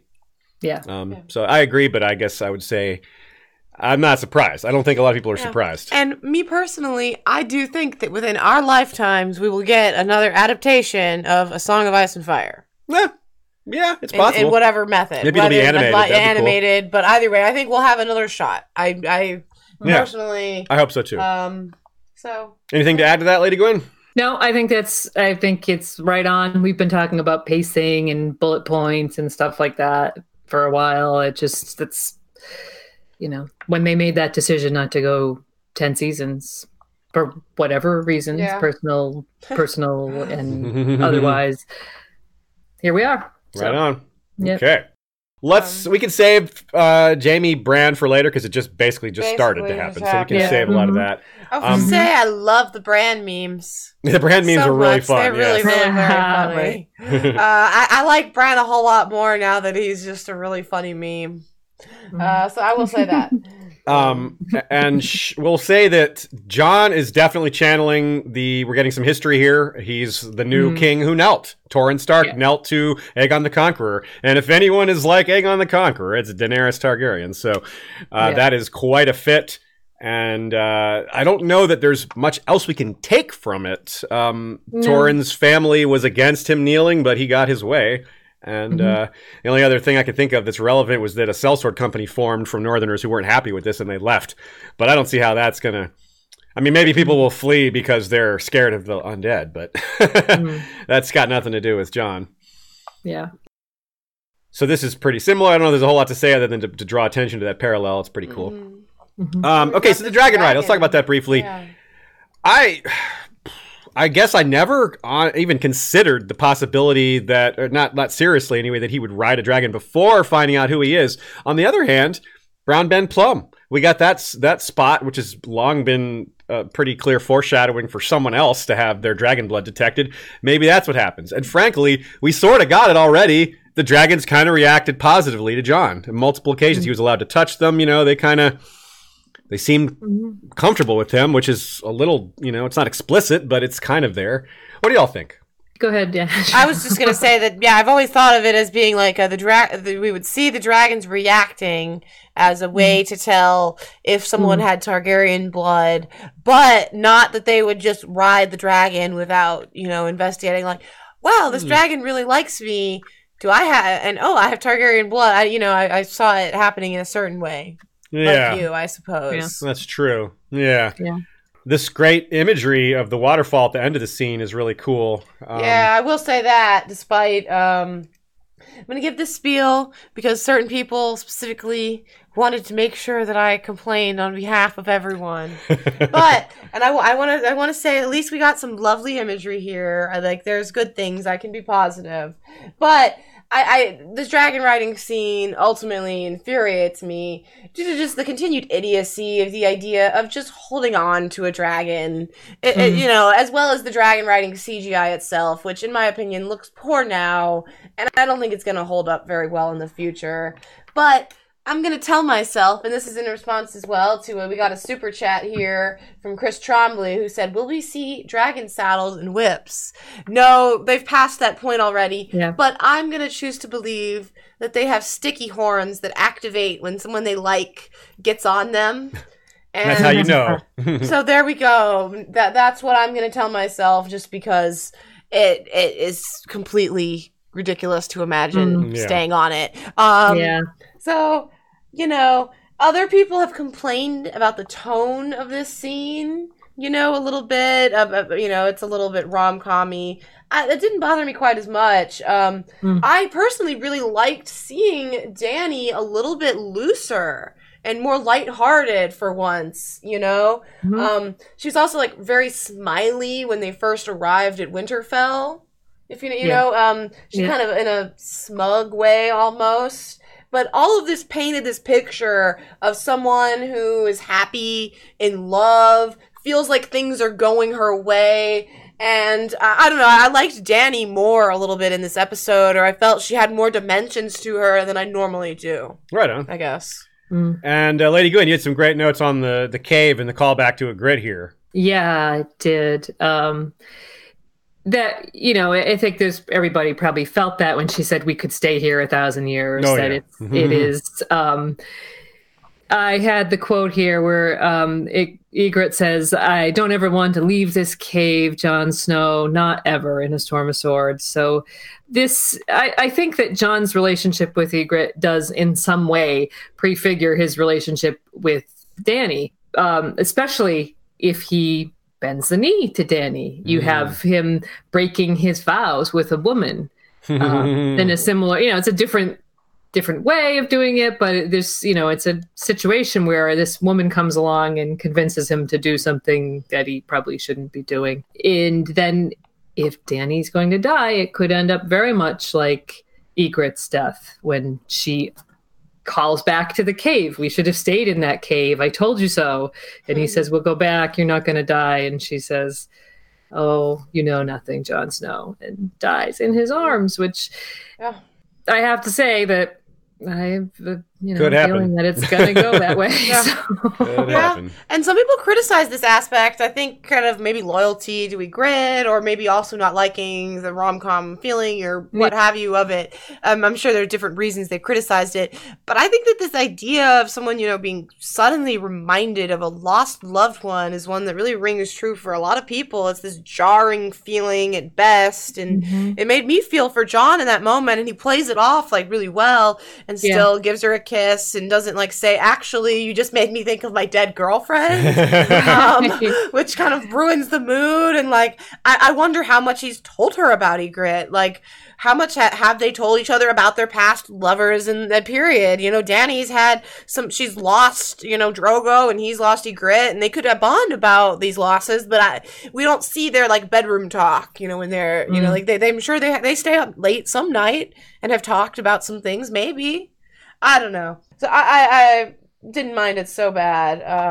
Ultimately, Jon, it's really sad, and I think that's how it will be in the books. That even if he has a romance with Daenerys, it's gonna go poorly, just like his past romance. Yeah, I kind of agree because it's and this is something we are going to get into a little bit later as well, talking about some of these parallels that Jon has, and talking about how something you brought up earlier, Lady Gwyn, with his heart being in conflict, and how that might be what Bran is trying to avoid. He's trying to keep Jon from having that conflict. But more on that later. We had a quote here too, Davos is trying to set up this marriage. He's suggesting that they get married. Yeah. And they bring up, what if the Seven Kingdoms, for once in their whole shit history, were ruled by a just woman and an honorable man? Well, Naomi Makes Art, who we use her artwork in our episodes, you'll recognize that name, had a funny tweet where she brought up, what about Jaehaerys and Alysanne? There's just different history. I mean, there's a Maegor the Third in this world. But I still like the idea to think about that. Anyways, worth mention. And Another thing that I wanted to bring up here, however, is we see that scene, right, with them kissing, okay? Mm-hmm. And Drogon and Rhaegal are watching, and it's comical, haha. And my mind was spinning about whether the dragons would maybe take some cues, some hints from their riders, because this is each of their riders getting busy with each other, and so whether that would make it more possible for them to mate. I like considering the idea of them mating. I'm not so sure that this would have anything to do with it. I think they're just creatures, and I think they are just creatures. Takes over. But it's cool. I like the idea though. Yeah, it's interesting. Yeah. I had the same thought during the episode. About, like, I don't know, like, just they're watching their master, their owners, their riders kiss, and then they're like, oh. I don't know, because dragons change, they change gender. Sure, I don't know, change sex. Super chat from Dornish Dan. Valyrian Velcro for your dragon riding needs. Yes. We can answer a question that was hotly contested during some of our live streams too here. Oh yeah, the CGI. Yeah, the CGI. When we went over the trailer, people were really arguing whether they would not add the CGI, and yes, they would. Here's a shot from the trailer that shows Rhaegal. You clearly can see no one on Rhaegal. If you look at the next shot I have here, this is the exact same still. Like I got the exact same shot, screen capped it, and you can very clearly see Jon. And it's easy enough for them to do. I was on board. I was like, of course they could do that, and they should do that. Yeah. Wanted to clarify. All right. Super chat from Callista Cross. Hi again. Excited to see you guys at Con of Thrones. Do you think we'll get a small Sansa / the Hound reunion, or is that too much to ask for? I figure we got to get a line or two. They gave Arya and the Hound a 30-second reunion. It's so easy to do. So I hope we get it. But, there's a chance we don't, but I think that would be an oversight. It seems because it would be so quick. Yeah. Okay, let's talk about Sam, Dany, Jorah, and then Sam and Jon. That's a really huge part of this episode, and it obviously has huge implications for the books. It starts with Dany confessing, not knowing that she's confessing, not Randall Tarly. It starts to dawn on her. She has no idea what's happening. And it was a pretty cool way for it to happen. And, Lady Gwyn, you have a note here. Do you think that maybe something like this could happen too? Maybe Randall Tarly could be killed by Dany in the books as well? Yeah, because I think we expect that Randall Tarly will declare for Aegon the Sixth, let's call him, which is confusing now in terms of the show. But but if that's the case, and then, we think that we'll see Dany and Aegon facing off, then I don't see why you wouldn't have something very similar happening in the books. And I also wanted to add that, for what it's worth, I think that Dany was very disturbed when she realized in that scene, I know what we're about to talk about, because you have this, but my opinion is that she is visually disturbed. You can see her face kind of fall, and then you can almost see the wheels turning, where she's like, well, I guess I better eat this pile of horseshit, because if I do not confess to this right now, he's going to find out later, and doesn't get any better. So, and I'm picturing like a Westeros Veep version. Just what Dany says behind the scenes, just foul mouthed. I don't know. That was very funny. Yeah, and so anyway, with this, there is an interesting interview here to Joanna Robinson, who we've had on our show. She does Storm of Spoilers, but for this series, she's doing a series for Vanity Fair called Still Watching. And John Bradley, who plays Sam, said he's talking about Daenerys in depth, and he's a bit critical of her, and he said that, after everything she's gone through and that she's withstood, the person she is now, she doesn't seem to have that heart anymore. She seems much more, in that scene especially, she seems psychopathic almost, and she seems to have regressed in terms of morality so much that I don't know what Jorah thinks of her anymore. Personally, I did originally think of her as seeming disturbed, so I agreed with you, but when I read his take, I rewatched it and tried to look at it from his perspective, and it, one, maybe speaks to how poorly Sam will continue to think of Daenerys as the season goes on. But on a rewatch, she does seem a little bit like damn it, it's always something. I can't do anything right. Less than she maybe does seem like actually torn up about Sam himself. Like she might still be like upset for herself. Like I can't do anything right. Yeah. Then she does feel like heartfelt for him. But I certainly don't think that she seems psychopathic almost. No, that's too far. But like it again speaks to how Sam is not super fond of Dany, I guess. Yeah, psychopathic is definitely the wrong word. There's no argument there. I think he might have meant sociopathic. Yes, but regardless, the idea that... It's closer. Which is subtly different because it doesn't necessarily imply, an evil intent. It just means more like self-centered. She doesn't care, she's just approaching this as it's all about me. Yeah. So, I mean, and that could be his perception of it. So I never really, like I said at the beginning, I never really considered that this would be the way it would go in the books. But it's compelling for a lot of reasons. The more we dug into this, the more parallels we found, the more things that line up really well, the more things that work, and the more things that would create historical parallels, which we are always on the lookout for. And it creates so many of them that, well, it looks really strong. For one thing, it immediately casts Sam's manipulation of the Lord Commander's election in a majorly different light. It becomes foreshadowing for him manipulating a bigger situation. And of course, he has experience with this already.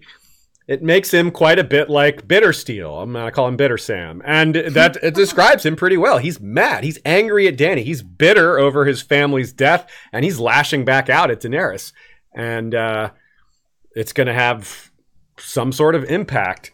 I was curious if we wanted to pause it, if people could think about any other characters that Jon is close to that could, with the law of conservation of characters, the idea that it isn't Sam, that there's someone else close to him in general. Yeah, I thought about that. I just wanted to propose it to the chatters in general to think about. In general, when we bring up these things. Well, the thing that really hit me was that Bran brought up that no, he's your brother and he's your friend. He's the person that you can that makes the most sense to hear it from because it's going to be hard to hear.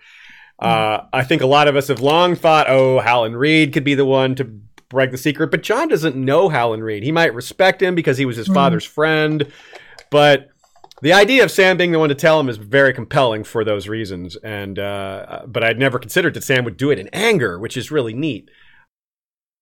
So here's so many things let me list off a bunch of things that become parallels if this plays out this way in the books, and there are already parallels now in the show in their own way. First of all, I coined the term Firebrand for Fireball and to go along with Bitter Sam, and then we have San Shiera Sea Stark for Sansa and Shiera Sea Star. So imagine Sam going to tell Sansa about this. What is her reaction going to be? Just think about that. Like seems like she wouldn't be hard to bring over onto his side for Jon should be in charge here. Because she already kind of wanted that. So it would make sense. So this is a comparison to Daemon Blackfyre rising up against Daeron the Good. It's the same situation where you would have a king, a claimant rising up against someone they had already knelt to. So Jon has already bent the knee to Dany. So this would, if he does rise up against her, which, to be fair, I do not expect to happen, but the parallel situation still exists. You have Jon playing the role of Daemon Blackfyre here, which fits really well because his name has long been thought to be Aemon. And now, of course, the show is calling him Aegon, which is definitely possible in the books as well. But Aemon, Daemon, you can see that's pretty close. He dresses in black because he's a Night's Watchman, so Blackfyre, kind of, you're going to get that. And then you have this bastard situation where Daemon was a bastard, but he was Targaryen on both sides, but he was legitimized. And Jon, in the book, we don't know whether Rhaegar and Lyanna will have actually been married in the books or not, so he may or may not be a bastard. So they're both kind of like bastard-ish. They have that thing hanging over them. Then we have this fun kind of comparison to Daemon II Blackfyre, who went by the nickname John the Fiddler. Jon Snow is not Jon Snow's real name either, just like John the Fiddler is not John the Fiddler's real name. Even more parallels here. One of the main complaints against Daeron the Good was that he was too friendly with women and Dornish and musicians and maesters. Well, that's similar-ish to the complaints leveled at Dany, that she's bringing in foreigners, that she's bringing in, Dornish. And in fact, Dornish are part of her army, so that's a thing as well. And That's a lot of parallels, right, guys? Like, that is a lot. That lines up, all of a sudden, this Daemon Blackfyre story, which lined up pretty well with some other stories, now could really line up well with Jon, which would just not only fit really well, but just be really cool. So in that sense, it's got my head spinning because it creates so many book parallels. It's like, wow, that is a lot. So remember Kat warning Rob again about Daemon Blackfyre. This is the first time Daemon Blackfyre is mentioned in the book series. True. Is in reference to Jon being named Rob's heir.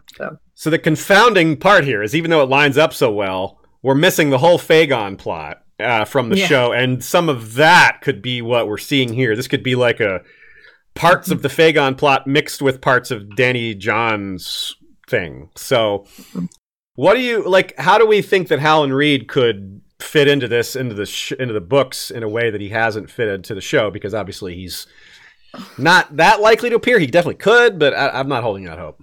Okay, well let's run with this idea that maybe the last stand happens at Harrenhal.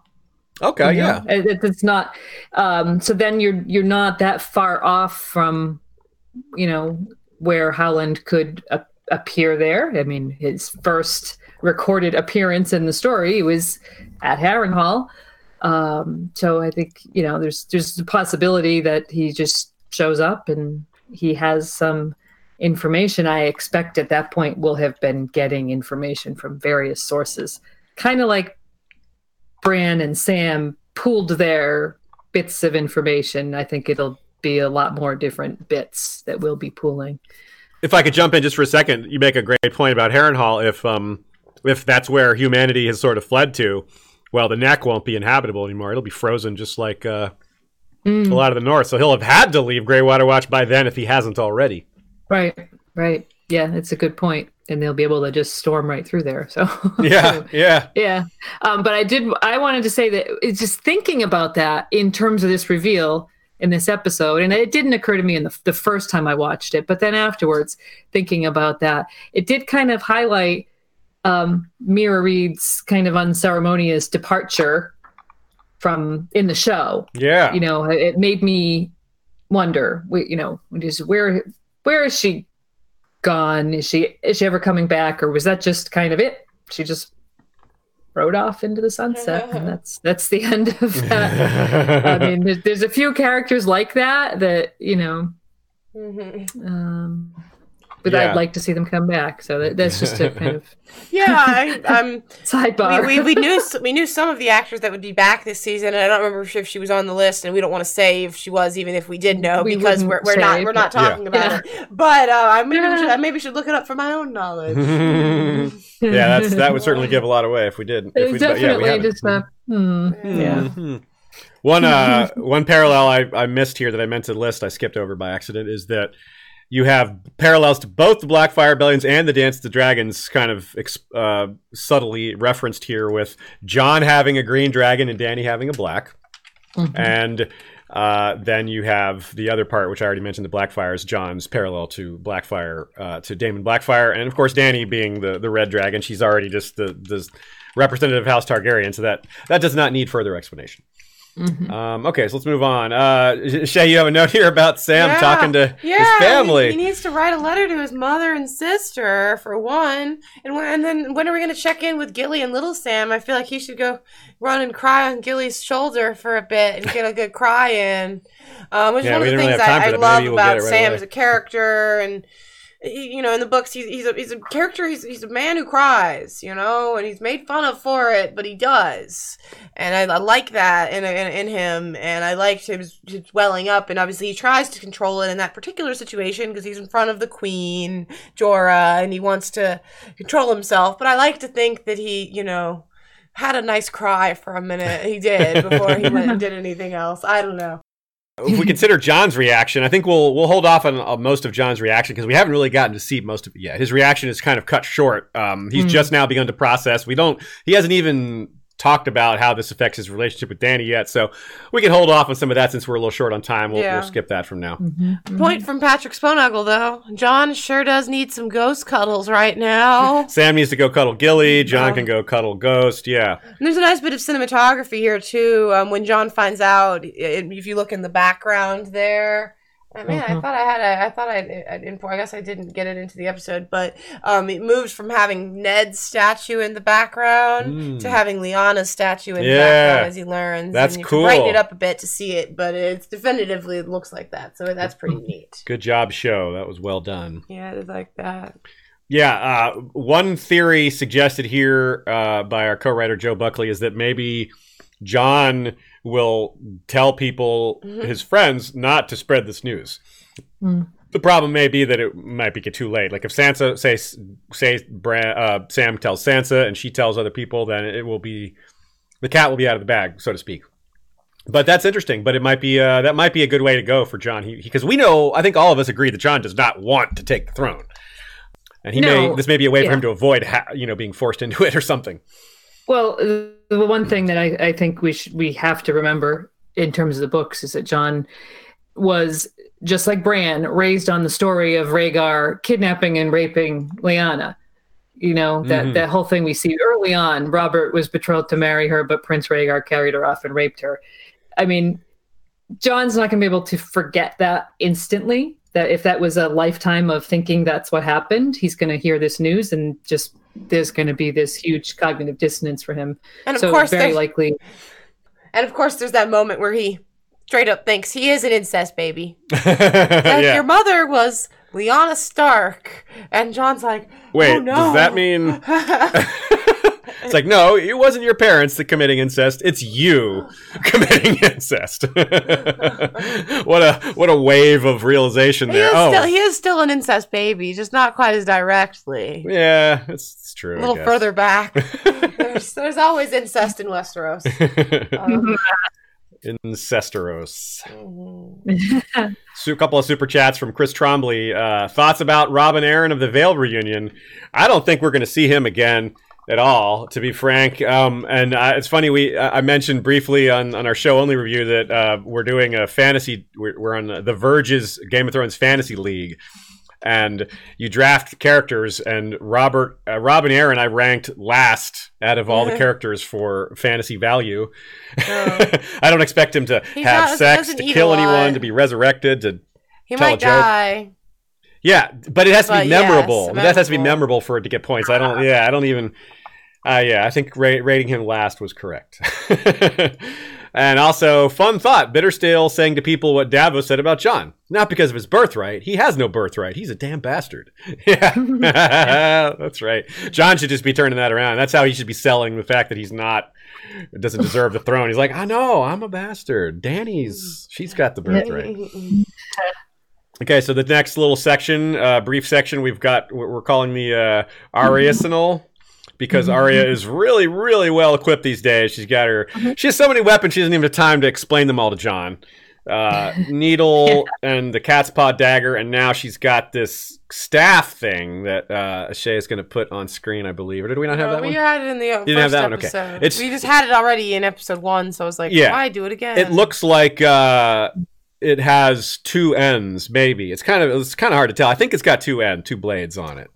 Okay. Isn't that the same thing that Simeon Star Eyes? Exactly, yeah. So that's what gave me those vibes. You were like, that isn't two ends after all, when I showed you the image. But looking again, it looks like there isn't a blade on one end, but it looks like there's a slot for holding something, like maybe the dagger or something like that. We'll have to see. Valyrian steel on one side and obsidian on the other. Yeah, we'll have to see. But I definitely, like you said, Lady Gwyn, it gave me Simeon Star Eyes vibes. So, which makes it more likely. I really appreciated. She says, like, "Here's my wish." Right?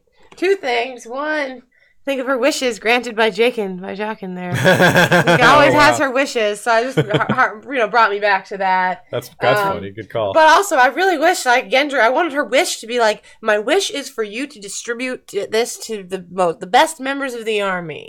Everyone has. He doesn't have time to maybe get everyone, but at least like some people should have some spears with dragon glass and all that. And as always, I'm still very much on board for Arya killing the Night King in the show. Yeah, I'm still there too. Still like that. Dark Sister backstabbing. And we got some foreshadowing of Jon saying, "How did you sneak up on me?" And if she doesn't at least backstab a walker, if she doesn't backstab the Night King, she's got to backstab one of the walkers. She got to backstab somebody. That sneaks up on. John's gonna get turned, and she's gonna have to. She's gonna have to do it. Be twice dead. So we have this shot of a dragon glass axe, which is pretty this is Sandor's badass. axe here. This is a little shout out to makinggameofthrones.com, which is, the official, making of website. But they have always some really interesting, like, better, images of costumes and weaponry and stuff like that. And it's after every episode, I highly recommend throughout the week checking Making Game of Thrones for some good interviews and photography. The idea of dragonglass axes in the books, maybe. I think no. I don't think. I think that the show is taking a few liberties with Obsidian, which I don't mind because George did too. It's not a complaint. It's just pointing to a difference. Mm-hmm. Someone's going to get that Valyrian steel axe, though. That's where I'm going. I think it's because Valyrian steel has been foreshadowed more as a thing in the books. I think that's where the show is going to, or that's where the show and books diverge a bit. Is that no doubt dragonglass will be important in the books, but I think it'll be more of a mix of dragonglass weapons and some Valyrian steel weapons, and the show is kind of shoving the Valyrian steel off to the side. It's the law of conservation of special metals, special materials, of fantasy materials. Yeah. But we sure did get a lot of mileage out of the law of conservation of X, didn't we? Yes.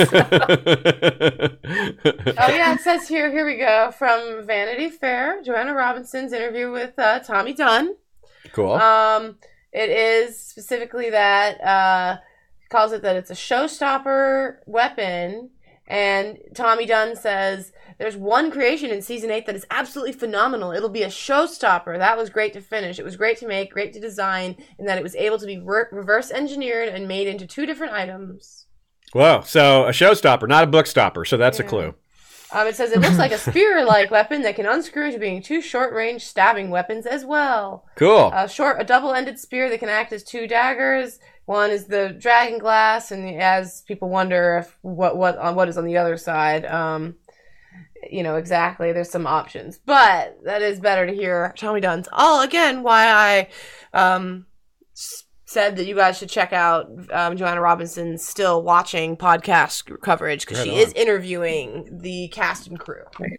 I just see in the notes here that I wrote, Arya's staff gave me some Simeon Star Eyes vibes. Exactly. That's the sentence that I did not finish typing. I knew when you you knew, you already knew what I was going to write. And somehow I just like... You got there too, you knew. You had the same idea. The vibe. I had one more thing about this scene. It's Arya, unrelated to weapons, but we were speaking of wishes. She says she has a wish. I cannot pass this by without commenting on the Princess Bride reference, where Gendry says to Arya, "As you wish, milady," which is so obviously a nod to Princess Bride. Mm-hmm. Yes, it was very nice. I liked that reference to it. I like that's, Gendry's awkward compliments to Arya in general. A nice little sweet interlude for the two of them, I think. And, George dropped another maybe subtle Princess Bride reference in the histories there with the Shrouded Lord and the Dread Pirate Robert, because it's the Shrouded Lord is just a different person that takes up that mantle. Just like the Dread Pirate Robert. That's cool. Of course, like, that's sort of a real thing, too, but it makes sense. Like, if I can call myself this famous dead person that no one knows is dead, then I get to just, take his reputation and people are going to be afraid of me right away. Makes sense for pirates to do that sort of thing. Anyway, that's not off topic at all. No, not even a little. Got a super chat from Vanessa Lay. Love your reviews. Book to Show is my favorite. So wonderful to be back for the final season. Thank you for all your amazing content. Well, thank you very much, Vanessa. That's very generous of you, and we're very happy to be back with all y'all as well. It is super fun playing with this new material, and all the discussions it is generating are exactly what we hoped for. Okay, let's probably don't have a whole much more time for the North. Let's try to blaze through some of this King's Landing stuff. 2 hours. Yeah. Just barely, though, because we started late, and it's okay. So we did. You're right, actually. King's Landing. Let's talk about Yara's rescue, which it was a very brief captivity, right? Yeah, it was mainly just an expository tool, specifically in this episode. It was another one of those, like, okay, we get it.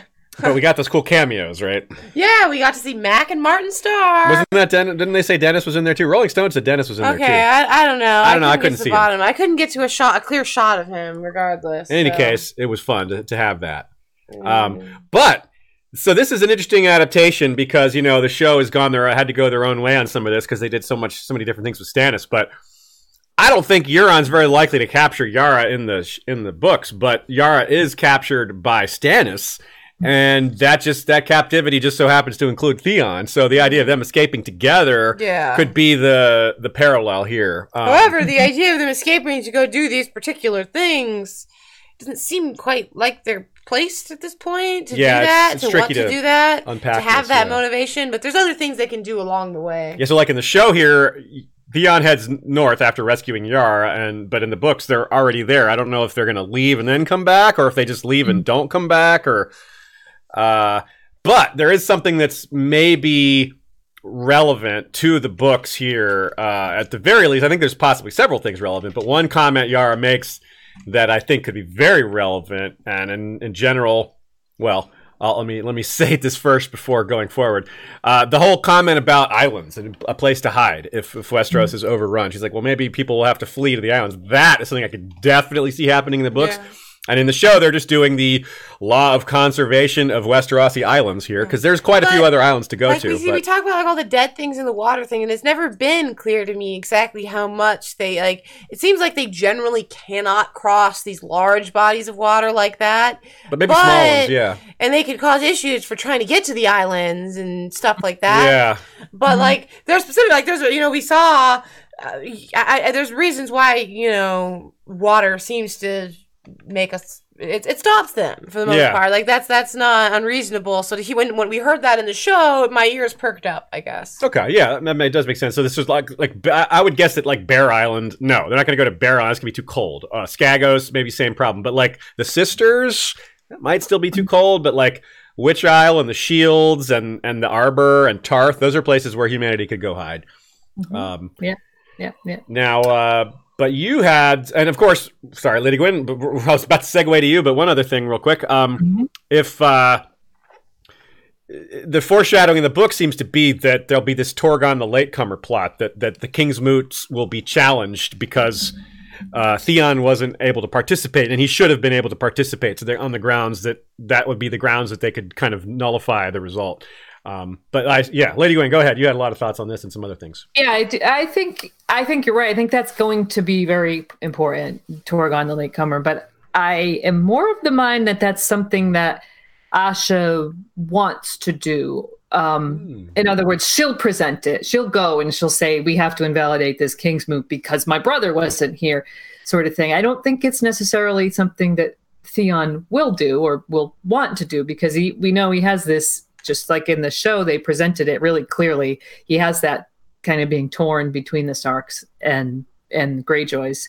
And I've always felt like in the books, something along the lines of what's happening in the show, that he's going to go back to the Starks, this sort of search for redemption. I mean, we saw him almost join the Night's Watch. So at one point in the books, I wondered if he's going to do that. That fits with him going north here. And in the show, I was very interested to see him using a bow and arrow, because there's been this long-standing debate about whether Theon in the books can still operate a bow and arrow. That was his big skill. He was an archer. When we did our Theon episode, we argued that he could, and that not only could he, but that he would go to the Wall or to Winterfell or wherever and do something to something important to save Jon, that he would use a weirwood and dragonglass bow to do something very important. Now, that would actually it would be a callback to Brandon Snow's offer to kill the Conqueror's dragons with the weirwood bow and arrow. So what we're talking about and be the one who kills the ice dragon, and what a holy heck redemptive moment that would be if he's the one to kill the ice dragon. So a hell holy moment. Holty. I was trying too hard with that one. That's a great theory. I love it. Yeah, and then like, what do you think? You think there's probably not that likely in the show though for it to go that way? I mean, it's for Theon to do it. Maybe someone else. Like, yeah. I mean, it could. He's going there. They've shown him with his bow and arrow. They've shown him. He actually, so he was in the lead, and so if we assume that he was the one to shoot the first arrow that they show in that scene, that went right through a guy's eye. So, yeah, he is a great shot. That's true. Yeah. That's a great point, actually. Yeah, so that scene does reveal that he definitely can. Not that he lost fingers in the show, but it does show that he is still. It reminds us that the dude can shoot a bow. So, if you want to wonder about, is that one of the bullet points? Here we go. Like, is he going to shoot the ice dragon through the eye with the dragon glass? Tipped arrow. Yeah. So. All right, let's talk about Bronn real quickly. I don't think that this plot is super likely to happen in the books the way it's laid out here, but it's not unlikely that Cersei could try to have Tyrion and or Jaime assassinated. I doubt it's the same person sent after both of them. I doubt it's with a crossbow, but she could turn on Jaime when he turns on her. I could see that, and she's obviously already wants to kill Tyrion, so that's nothing weird about that. But we already had a version of this in the show of Cersei sending a kettle black. Well, that never actually happened. Cersei wanted to send a kettle black to kill Jon.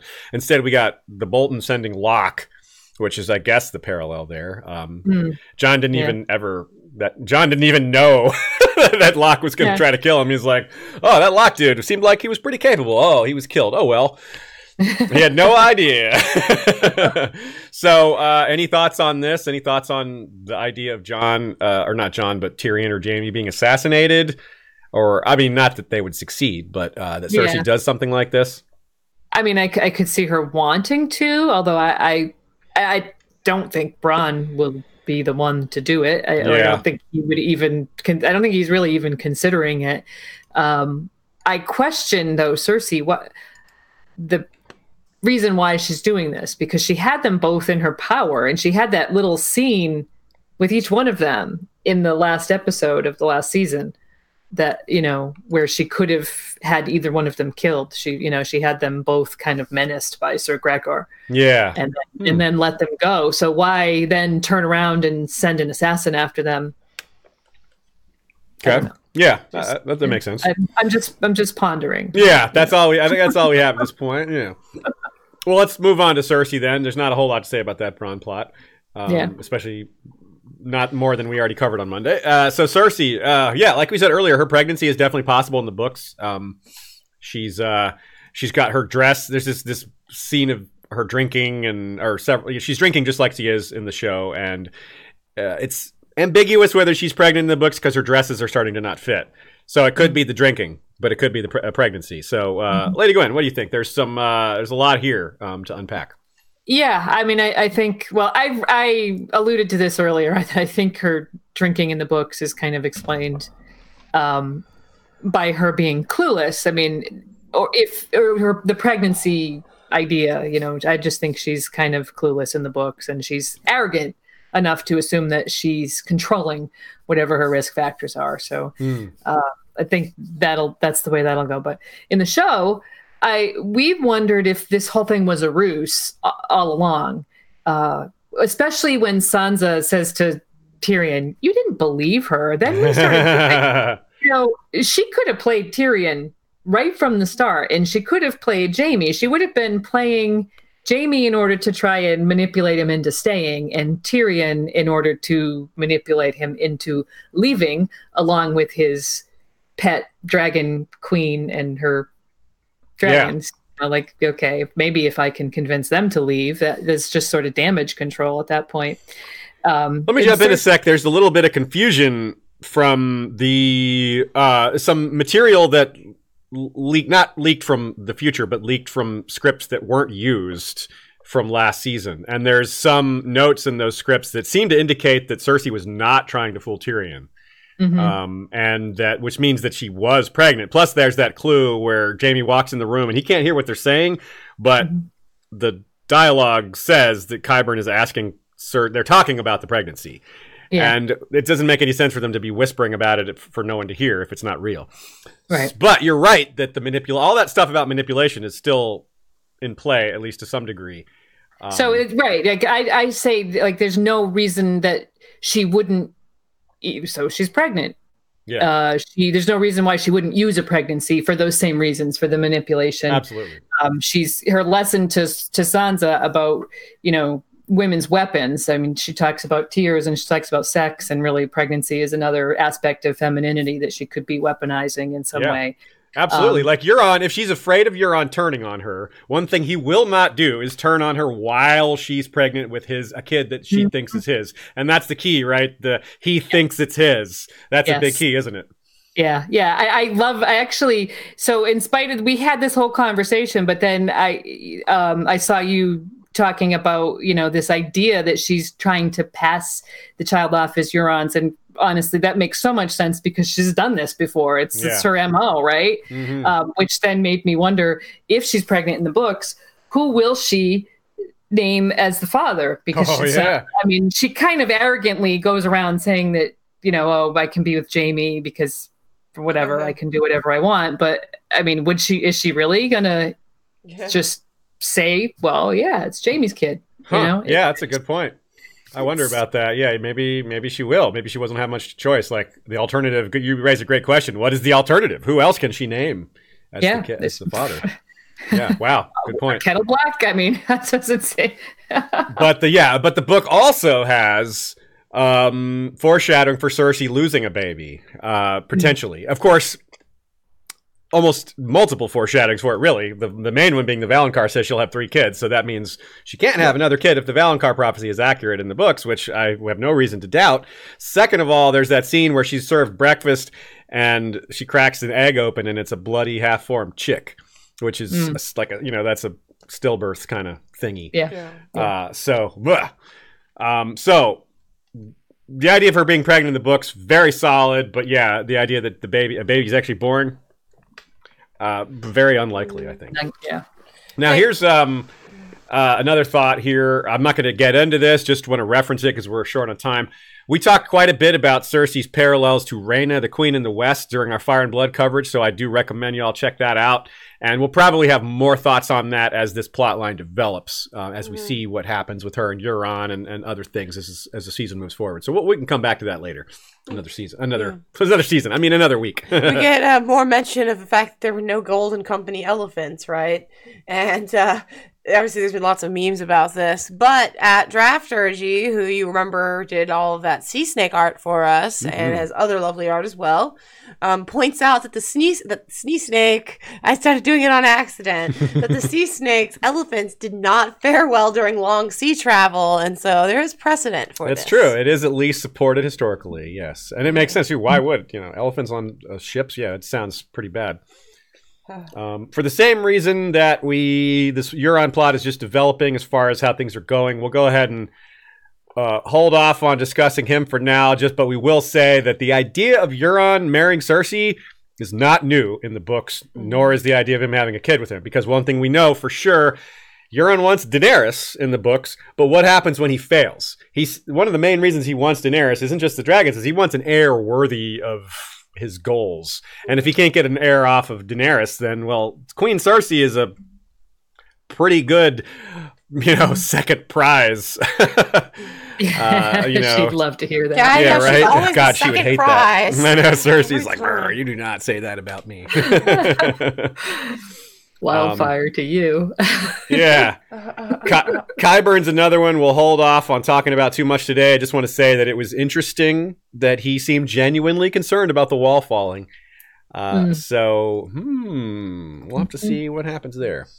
So let's talk about Last Hearth. Ashaya is going to put up a shot of the map here. We got you can see Last Hearth clearly. Coming from Eastwatch by the sea. Yeah. Just because in the show that is where they came from. Yeah. And you can see they're going down to Winterfell, but we have questions of whether they'll, want to branch off towards any of these other locations at all, whether in the book specifically, but also in the show and the islands, and whether they can get to those islands that we see off the coast. So hopefully that's somewhat clear to anyone viewing. One thing Fire and Blood mentioned, highly relevant, probably not for the show at this point because it doesn't seem to matter. But for the books, they talk about the sea freezing in Fire and Blood. So I don't know if it's going to freeze. Like Ashaya said, it seems kind of unlikely for the sea to freeze all the way to Skagos, but it's not impossible. But more likely we'll see rivers freeze over. The Last River and the White Knife, things like that. That's a lot more likely to freeze over. So in the books, we can hope that Dolorous Ed and Tormund are still alive at this point. Tormund is a fairly different character in the books, but maybe not super different. He's just older and has kids and stuff, but he's still kind of a similar kind of like funny guy that still fights really well that Jon likes. And yeah. I don't know. It's still fairly similar. So Last Hearth makes sense, though, for their first target in the books as well. Would you guys agree with that? Yeah. Post the wall. I mean, it's really the next big thing, other than them like heading Molestown or something. Yes. Yeah. Oof, yeah, poor Molestown. They got attacked by wildlings. Now this is far worse. And something I alluded to earlier, one clear difference is this probably isn't a huge factor for how this plotline can go, but Great John is still alive in the books, although he is a captive, and Small John is dead. So it's the opposite of the show where Small John turned traitor. We can't have that in the books. Small John is dead, and the idea of Great John turning on the Starks is just unfathomable, really. But there are these other Umbers, Moors and Hother, who are absolutely active right now. And one of them could turn on the Starks. Potentially, we could get that Rickon plot that way, but I just don't think so because that's got Davos involved. And anyway, we have a note here about that you mentioned, Ashaya, in the beginning, the spiral thing for Last Hearth. No, that's not a thing in the books that we know of. Right. It's specifically a thing that they mention, how they threw that in. Like, they asked the showrunners if they could do it, and they were like, yeah, great idea. We love that little Easter egg, you know? Yeah. So it was the people who made it who did this. But yeah, so it was definitely interesting if there's some actual significance to Last Hearth. But no, I don't think there is. Lady Gwyn, what do you think about this Umber scene to this point? Well, I mean, in terms of the show, when they sent little Ned Umber back to little Lord Umber, come back and get your people. And I felt like I had this kind of, what I call the uh-oh feeling, but I didn't really think about it that clearly. But now knowing what we know about the intro part, I think we should have been more of the DEFCON level of, rah, he's dead meat. They had this little kid cutely poke his head out from around the corner of the big dude. Of course that kid's going to die. Disheveled looking. He was really cute kid. Just like little, he was adorable. And I didn't really give him a second thought other than like, oh, that seems weird. Yeah. Just send that kid off by himself. Well, I don't know. But so I think, what we have to just worry about is anyone who's in that path. And so we saw Alice Karstark. She made it to Winterfell. Not that I mean, Winterfell seems like there's an imminent threat of its own, but she did make it to Winterfell. And but meanwhile, like Robert Glover, he doesn't, like he stays in his keep in that scene we talked about earlier. So I am wondering if we'll specifically see a scene of him being killed or fallout reaction or anything like that. But Alice Karstark, a little neat little parallel scene for me was we see Alice arrive when Tyrion is commenting on the Karstark sigil, and this is a little similarity to he did the same thing with Podrick and Bronn when they were awaiting the Dornish contingent, just critiquing sigils, talking about sigils and what and he said he specifically compliments the Karstark sigil. That's kind of funny. Sigil, Tyrion is a sigil aficionado, I think. There's that scene in the books where he's asking Pod to name all the sigils from the Dornishmen or whatever. And it's in the show too. But oh, that's true. You're right. It's in both. But the particular line is not in the show, which is that Tyrion says out loud, "I couldn't have named them all myself," and he was lying. He could have. He was just wanted Podrick to feel nice. Oh yeah. Another interesting thing about this little Lord Umber scene is that Paula Fairfield, that is the noise designer for the show. Noise designer. No, I just mixed up her. Noise Girl is her name on Twitter. Oh, that's right. Yeah, Noise Girl, that's right. And that's why I just was like going to say @noise, but I was like, I should just say whatever. But she sampled some different people, different fans for the screeching sounds that Little Lord Umber made, including Sam from Burlington Bar and whatnot, @Kinda Cool, who we know from Con of Thrones and that sort of thing. But that's what they do, is they mix and sample a bunch of screeches to make one like otherworldly, ridiculous screech. So it's pretty cool. So it's moving forward in this scene here. That's a good take by Ashaya there. We have the discovery. They've run into, you get the vibes from season 1, episode 1 that resolve in this kind of horror moment here.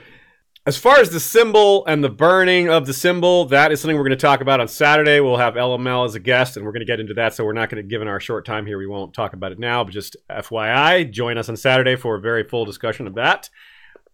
It's a very good theory, very interesting, good thoughts that apply both to the books and show. But for now... who's the art coordinator for the White Walkers, eh? Yeah, right. Like, which one has that role in particular where they're like, okay, we're gonna place this leg here and these are gonna be all arms, so I see a couple people in the chat have mentioned how there's some vibes to the creation of the Night King in that scene, like how he was pinned down and held down and then impaled, sort of, which is what Ned Umber has happened to him in this scene. He's Night King wants reparations. Yeah, he's what mad happened to about. him. He wants to be restored to being a human, and he wants people to know this was a terrible travesty. Maybe he's suffering and he wants to be put out of his misery. Yeah, it's just like the lion with the thorn in his paw. Poor Night King. He's just misunderstood. He's just got a thorn like in his chest or whatever they like inserted the dragon. You see those ridges coming out of his head. That's painful. He just needs some help. Begging someone to kill him. Please, it's been 10,000 years. I can't see the sun. Okay, so... we want to go through some of these parallels? Yeah, let's do this real quickly. Run through these parallels, Like alternate, like I do one set, and then you do one set, and then Lady Gwyn or something? Okay, sure. So here are all the episode 1, season 1 parallels to this episode. Okay, season 1, Bran climbs tower to see King Robert arriving. Season 8, young boy climbs tree to see Queen Daenerys arriving. Season 1, Arya joins crowd to watch procession arrive. She sees the Hound. Season 8, Arya joins crowd to watch procession arrive. She sees Sandor. Season 1, King and Queen meet Starks lined up in courtyard. Ned says, Winterfell is yours. Catelyn asks, where's Arya? Season 8, King and Queen meet Starks lined up in courtyard. Sansa says, Winterfell is yours. Jon asks, where's Arya? Season 1, best friends talk in the crypts about Lyanna Stark and Rhaegar Targaryen. Season 8, best friends talk in the crypts about Lyanna and Rhaegar. Nice. Season 1, 2 Starks, male and female, talk by the werewood, Ned and Catelyn. Season 8, 2 Starks, male and female, talk by the werewood, Jon and Arya. Season 1, a potential marriage is discussed, Sansa and Joffrey and Dany and Drogo. Season 8, a potential marriage is discussed, Dany and Jon. Yes, and in both cases, it's not someone else discussing someone else's marriage. Yeah, they don't have their own agency in it. That's true. Season 1, Jon makes a new animal friend, Ghost. Season 8, Jon makes a new animal friend, Rhaegal. Nice. It's on you, Aziz. Oh yeah, season 1, Dany rides her silver for the first time. Season 8, Jon rides his dragon for the first time. Season 1, White Walker are out of body parts, Child White. Season 8, White Walker are out of body parts, Child White. Oh, to add to that one, in both times it's behind the person who's the camera's focused on, and they like turn around and there's a Child White. Yeah, right. Season 1, Tyrion is upset with Jaime for not knowing when to knock when getting busy. Season 8, Bronn is upset with Qyburn for not knowing when to knock when getting busy. That's funny. I just reduced it to brothel scene, but you're right. It's more. It's even closer than that. Interrupt him. Season 1, Jaime's appearance is concealed and then revealed. Helmet. He pulls his helmet off in that moment. Yeah, and then season 8, Jaime's appearance is concealed and then revealed with a hood. Of course, season 1 ends with Bran and Jaime. Season 8 ends with Bran and Jaime. And season 1, a theme of execution and the rights of a lord or queen to do so. And season 8 has a theme of execution and the rights of a lord or queen to do so. Good call. Season 1. Go ahead. Season 1, incest, Jaime and Cersei. Season 8, incest, Jon and Dany. Yeah, right near the end of the episode, too. Incest That's pretty gross. cool. Also, from episode 2, season 1, episode 2, Jon says goodbye to Bran via forehead kiss. And season 8, Jon says hello to Bran via forehead kiss. And then also, Jon says goodbye to Arya, gives her a big hug, in which he picks her up and gives her Needle. And in season 8, Jon says hello to Arya, gives her a big hug, in which he picks her up, and then they talk about Needle. Yeah. So, well, it's quite a lot. Pretty good, A lot. So yeah. I thought that was a neat thing. Way more than I thought. Like, Sean and I rattled off maybe half of those, and some of those we didn't get the full detail on. So, good job. Good jorb. Okay, well, let's say some thanks. Sometimes we'll do good, bad, and the ugly. Sometimes we'll do Worry of the Week, but we won't this time. Worry of the Week probably hasn't changed much from our preseason predictions. Yeah. And good, bad, and the ugly, we'll just have to skip that because we have taken too much time. So let us 2.5 hours. Yeah, let's do some shout outs for thanks and stuff. Thank you, Lady Gwyn, for coming. We'll see you next Wednesday as well, right? Yes, we will. Excellente. Every we'll time. see her in person. Yes, at Ice and Fire Con. Oh, I will see you next Wednesday and then next Thursday. Yes, I will. See you some very next day. We'll see you in person. I know. We have a panel together and everything. Yep. Gwyn and I do. That's right. Yep. Thursday. Wow. Yeah, I know. It's crazy. It's so crazy. Don't even remind me. Don't remind me. No, next Wednesday we can't go this late. I have to leave at 5 a.m. Oh God, yeah. I feel you there. Boy, that's a whole different consideration, isn't it? Someone brings up the idea of Jaime pushing Bran in his chair. Yeah, just pushing his chair over. No, just like idea of him just like pushing him around the courtyard. He's pushing Bran. That's your punishment. You have to wheel him around. Katie Oski, that's a funny idea. That was one of the memes going around. Like, how is he getting? Like, is Winterfell really like set up for handicap accessible? Wheelchair accessible. Yeah, how's he doing that? Okay, so thanks, y'all. Thanks to everyone who watched us live. Thanks to for all the super chatting. Thanks for all the great questions. Thanks to all our patrons. Thanks to Michael Klarfeld for the video intro. And check out his short film, which is linked in our Facebook group. Yeah, it's called Alone. You can find it there. So, and of course, check out our Facebook group. You have to answer a couple of easy questions to prove you're not a bot. But that's why those questions are there. But we have lots of fantastic discussions going on about Season 8 and about other things, book stuff, and lots of discussions. Many good discussions are happening at all times on our Facebook group page. So let's say some thanks to some patrons. Thanks to Lord Mark of House Joseph, the Snow in Winterfell, rider of Mazla Cartho, a white dragon with green scales, horns, wings, and talons. Jinx of House Lier, Green Queen of the Rainwood, rumored daughter of a woods witch, rider of Erogenia, the sylphic albino dragon with amethyst eyes and opalescent wings, as well as our live studio audience. Peers of the realm include the mysterious BR, Hand of the King. The Smiling Wolf, Lord Stephen Stark of the Broken Tower, soldier, scholar, philosopher, diplomat, Hand of Queen Ashaya, who is known as the best. It really sounds like he's the best with all those skills, soldier, though. Scholar, philosopher, diplomat. That is quite a lot of skills. That's pretty badass. Lord Jim, the fortuitous of wars and politics of Ice and Fire blog and Warden of the West. Lady Gwyn, we recorded an episode with him and Stephen Atwell recently, didn't we? We sure did. Speaking of Ice and Fire Con, it was an expansion of the panel we did with Lord Jim last year at Ice and Fire Con. So he says he's working on editing that, so we should have an announcement on that one. A little kind of, basically kind of a bonus episode of sorts, we could call that. I don't actually know where it's going to be released, but we'll let y'all know. The internet. It'll be out there somewhere. On the internet, Ashaya says. Yes, that is accurate. Right. Yes. Also, thanks to Lord George Stormsville the Cunning, Lord of the Chiliad and Warden of the East. Cabeth the Unfrozen, Lord of the Bricks and Castle Crimson Light, Defender of the Old Gods and Warden of the North. Thanks for the question today. Lady Kelly McMath of Covington is Lady of the Villa Hills and Crescent Springs, a Warden of the South. Lord James Tuttle is King of the Stepstones and the Narrow Sea, Commander of the Royal Fleet, consisting of the Narrow Fleet led by Flagship Caraxes and the Bloodstone Fleet led by Flagship Prince Daemon. He's a bit concerned over this news that the Narrow Sea can freeze. Oh, I see, yeah.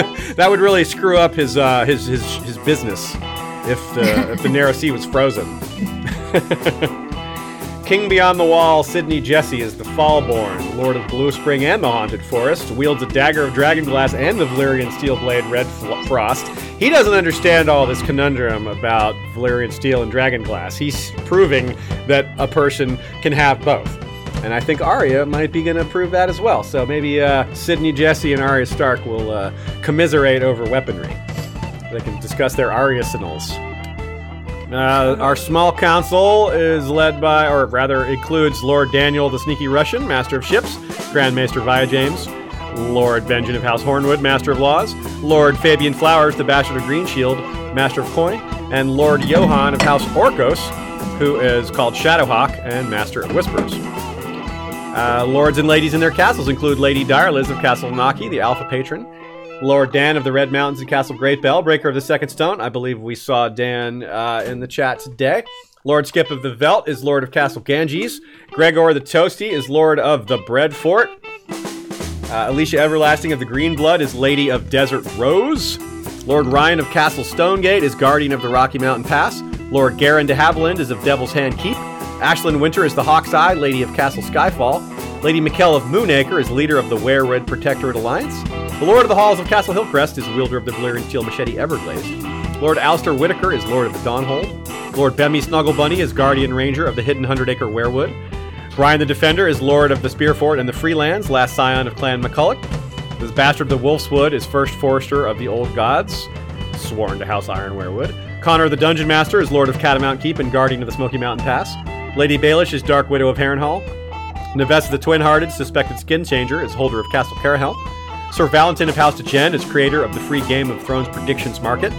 Lady Liana Kelly of Wolf Island is protectress of the Steelhold. Casey Stark of House Acres. Lady Kay of House Archer is Lady of Earthdog Hall, Huntress of the Wolfswood, and Guardian of Maddie Squirrel's Bane, the mighty Direweenie. Lady Raywin is of House Dilsdane, the Star Spear. And Peter Rivers is the Pale Dragon and heir to Bloodraven. Our King's Justice is Sir Troy the Steady, wielder of the Valyrian Steel Blade Fate. I need to read these for Ashaya because I forgot to update them. We have Bloody Ben Blackwood, Master of Whisperers. Rebea Star Eyes is Lady of Waves and Mistress of Ships, Captain of the Iron Shadow Cat. In the shadows we bear our claws, and she has responded to Denise of Lezar's challenge and is currently backed by such luminaries as Gregor the Toasty, Lord of the Breadfort. And she has accepted this challenge and asks what kind of lead Master of Laws just abandons the council and flees to foreign lands. We'll have to find out his response to that. Dennis of Lazar is our former Master of Laws, but now head of the Sail Company, the Fiery Shepherds, and a Sea Lord in his own right. Grand Maester M. Elizabeth is middle daughter of Lyanna Mormont, First Lady to forge both the Silver and Valyrian Steel links. Our Master of Coin is Lady Laura, the Green Willa. That's not your full name. I'm still working on it. We got to come up with a cool name for Laura. It's too fun to take lightly, but so far I haven't been inspired. I don't know about you guys, but I do all my naming like in batches. I'll have like a week or two go by where I do no names, and then I just have I do like 10 or 12 in one day where I'm inspired, but all this hype of season 8 has slowed me down a little bit. But it's coming. Our Lord Commander is Miriam R., backed up by Sir Dolores D., longest tenured White Sword, Willa Crow's Bane, Sir Dean the White, Sir Jord of House Pepsi, and Gregor Snow called Snow Bear. And we have our Queen's Guard. Okay. Lord Captain Commander, you have to read this. Oh. I'm in so much pain right now. I'm sorry. Okay. We have Lord Captain Commander Hema Hellman, the Sellsword Sentinel. Alexander of House Atreides from the Seat of Dune, I must not fear. Fear is the mind killer. Becca the Bard is Songbird of the North. Michonne the Melodious is Star of Old Town, Minds over Masters. Sir Rambo is Knight of House Gannon, First Blood. Sir Leon of House Walker is wielder of the twin Valyrian Steel Blades Fire and Ice and the Werewood Bow Rain. Amber the Adamant is the Knight of the Mist and Mother of Squids. Lord Commander George the Golden leads the Beard Guard, backed up by Sir Joshua Oakhart the White Oak, Lady Rita of the Coppermane, the Unbound, Sir Jeff, Warden of the AC, wielder of Triad, Sir Tim Corgyle, Mad Boy of the Western Desert, and Queen Helena von Landstein, partying like it's 1999 since 1980-something. Last but not least, our History of Westeros Night's Watch.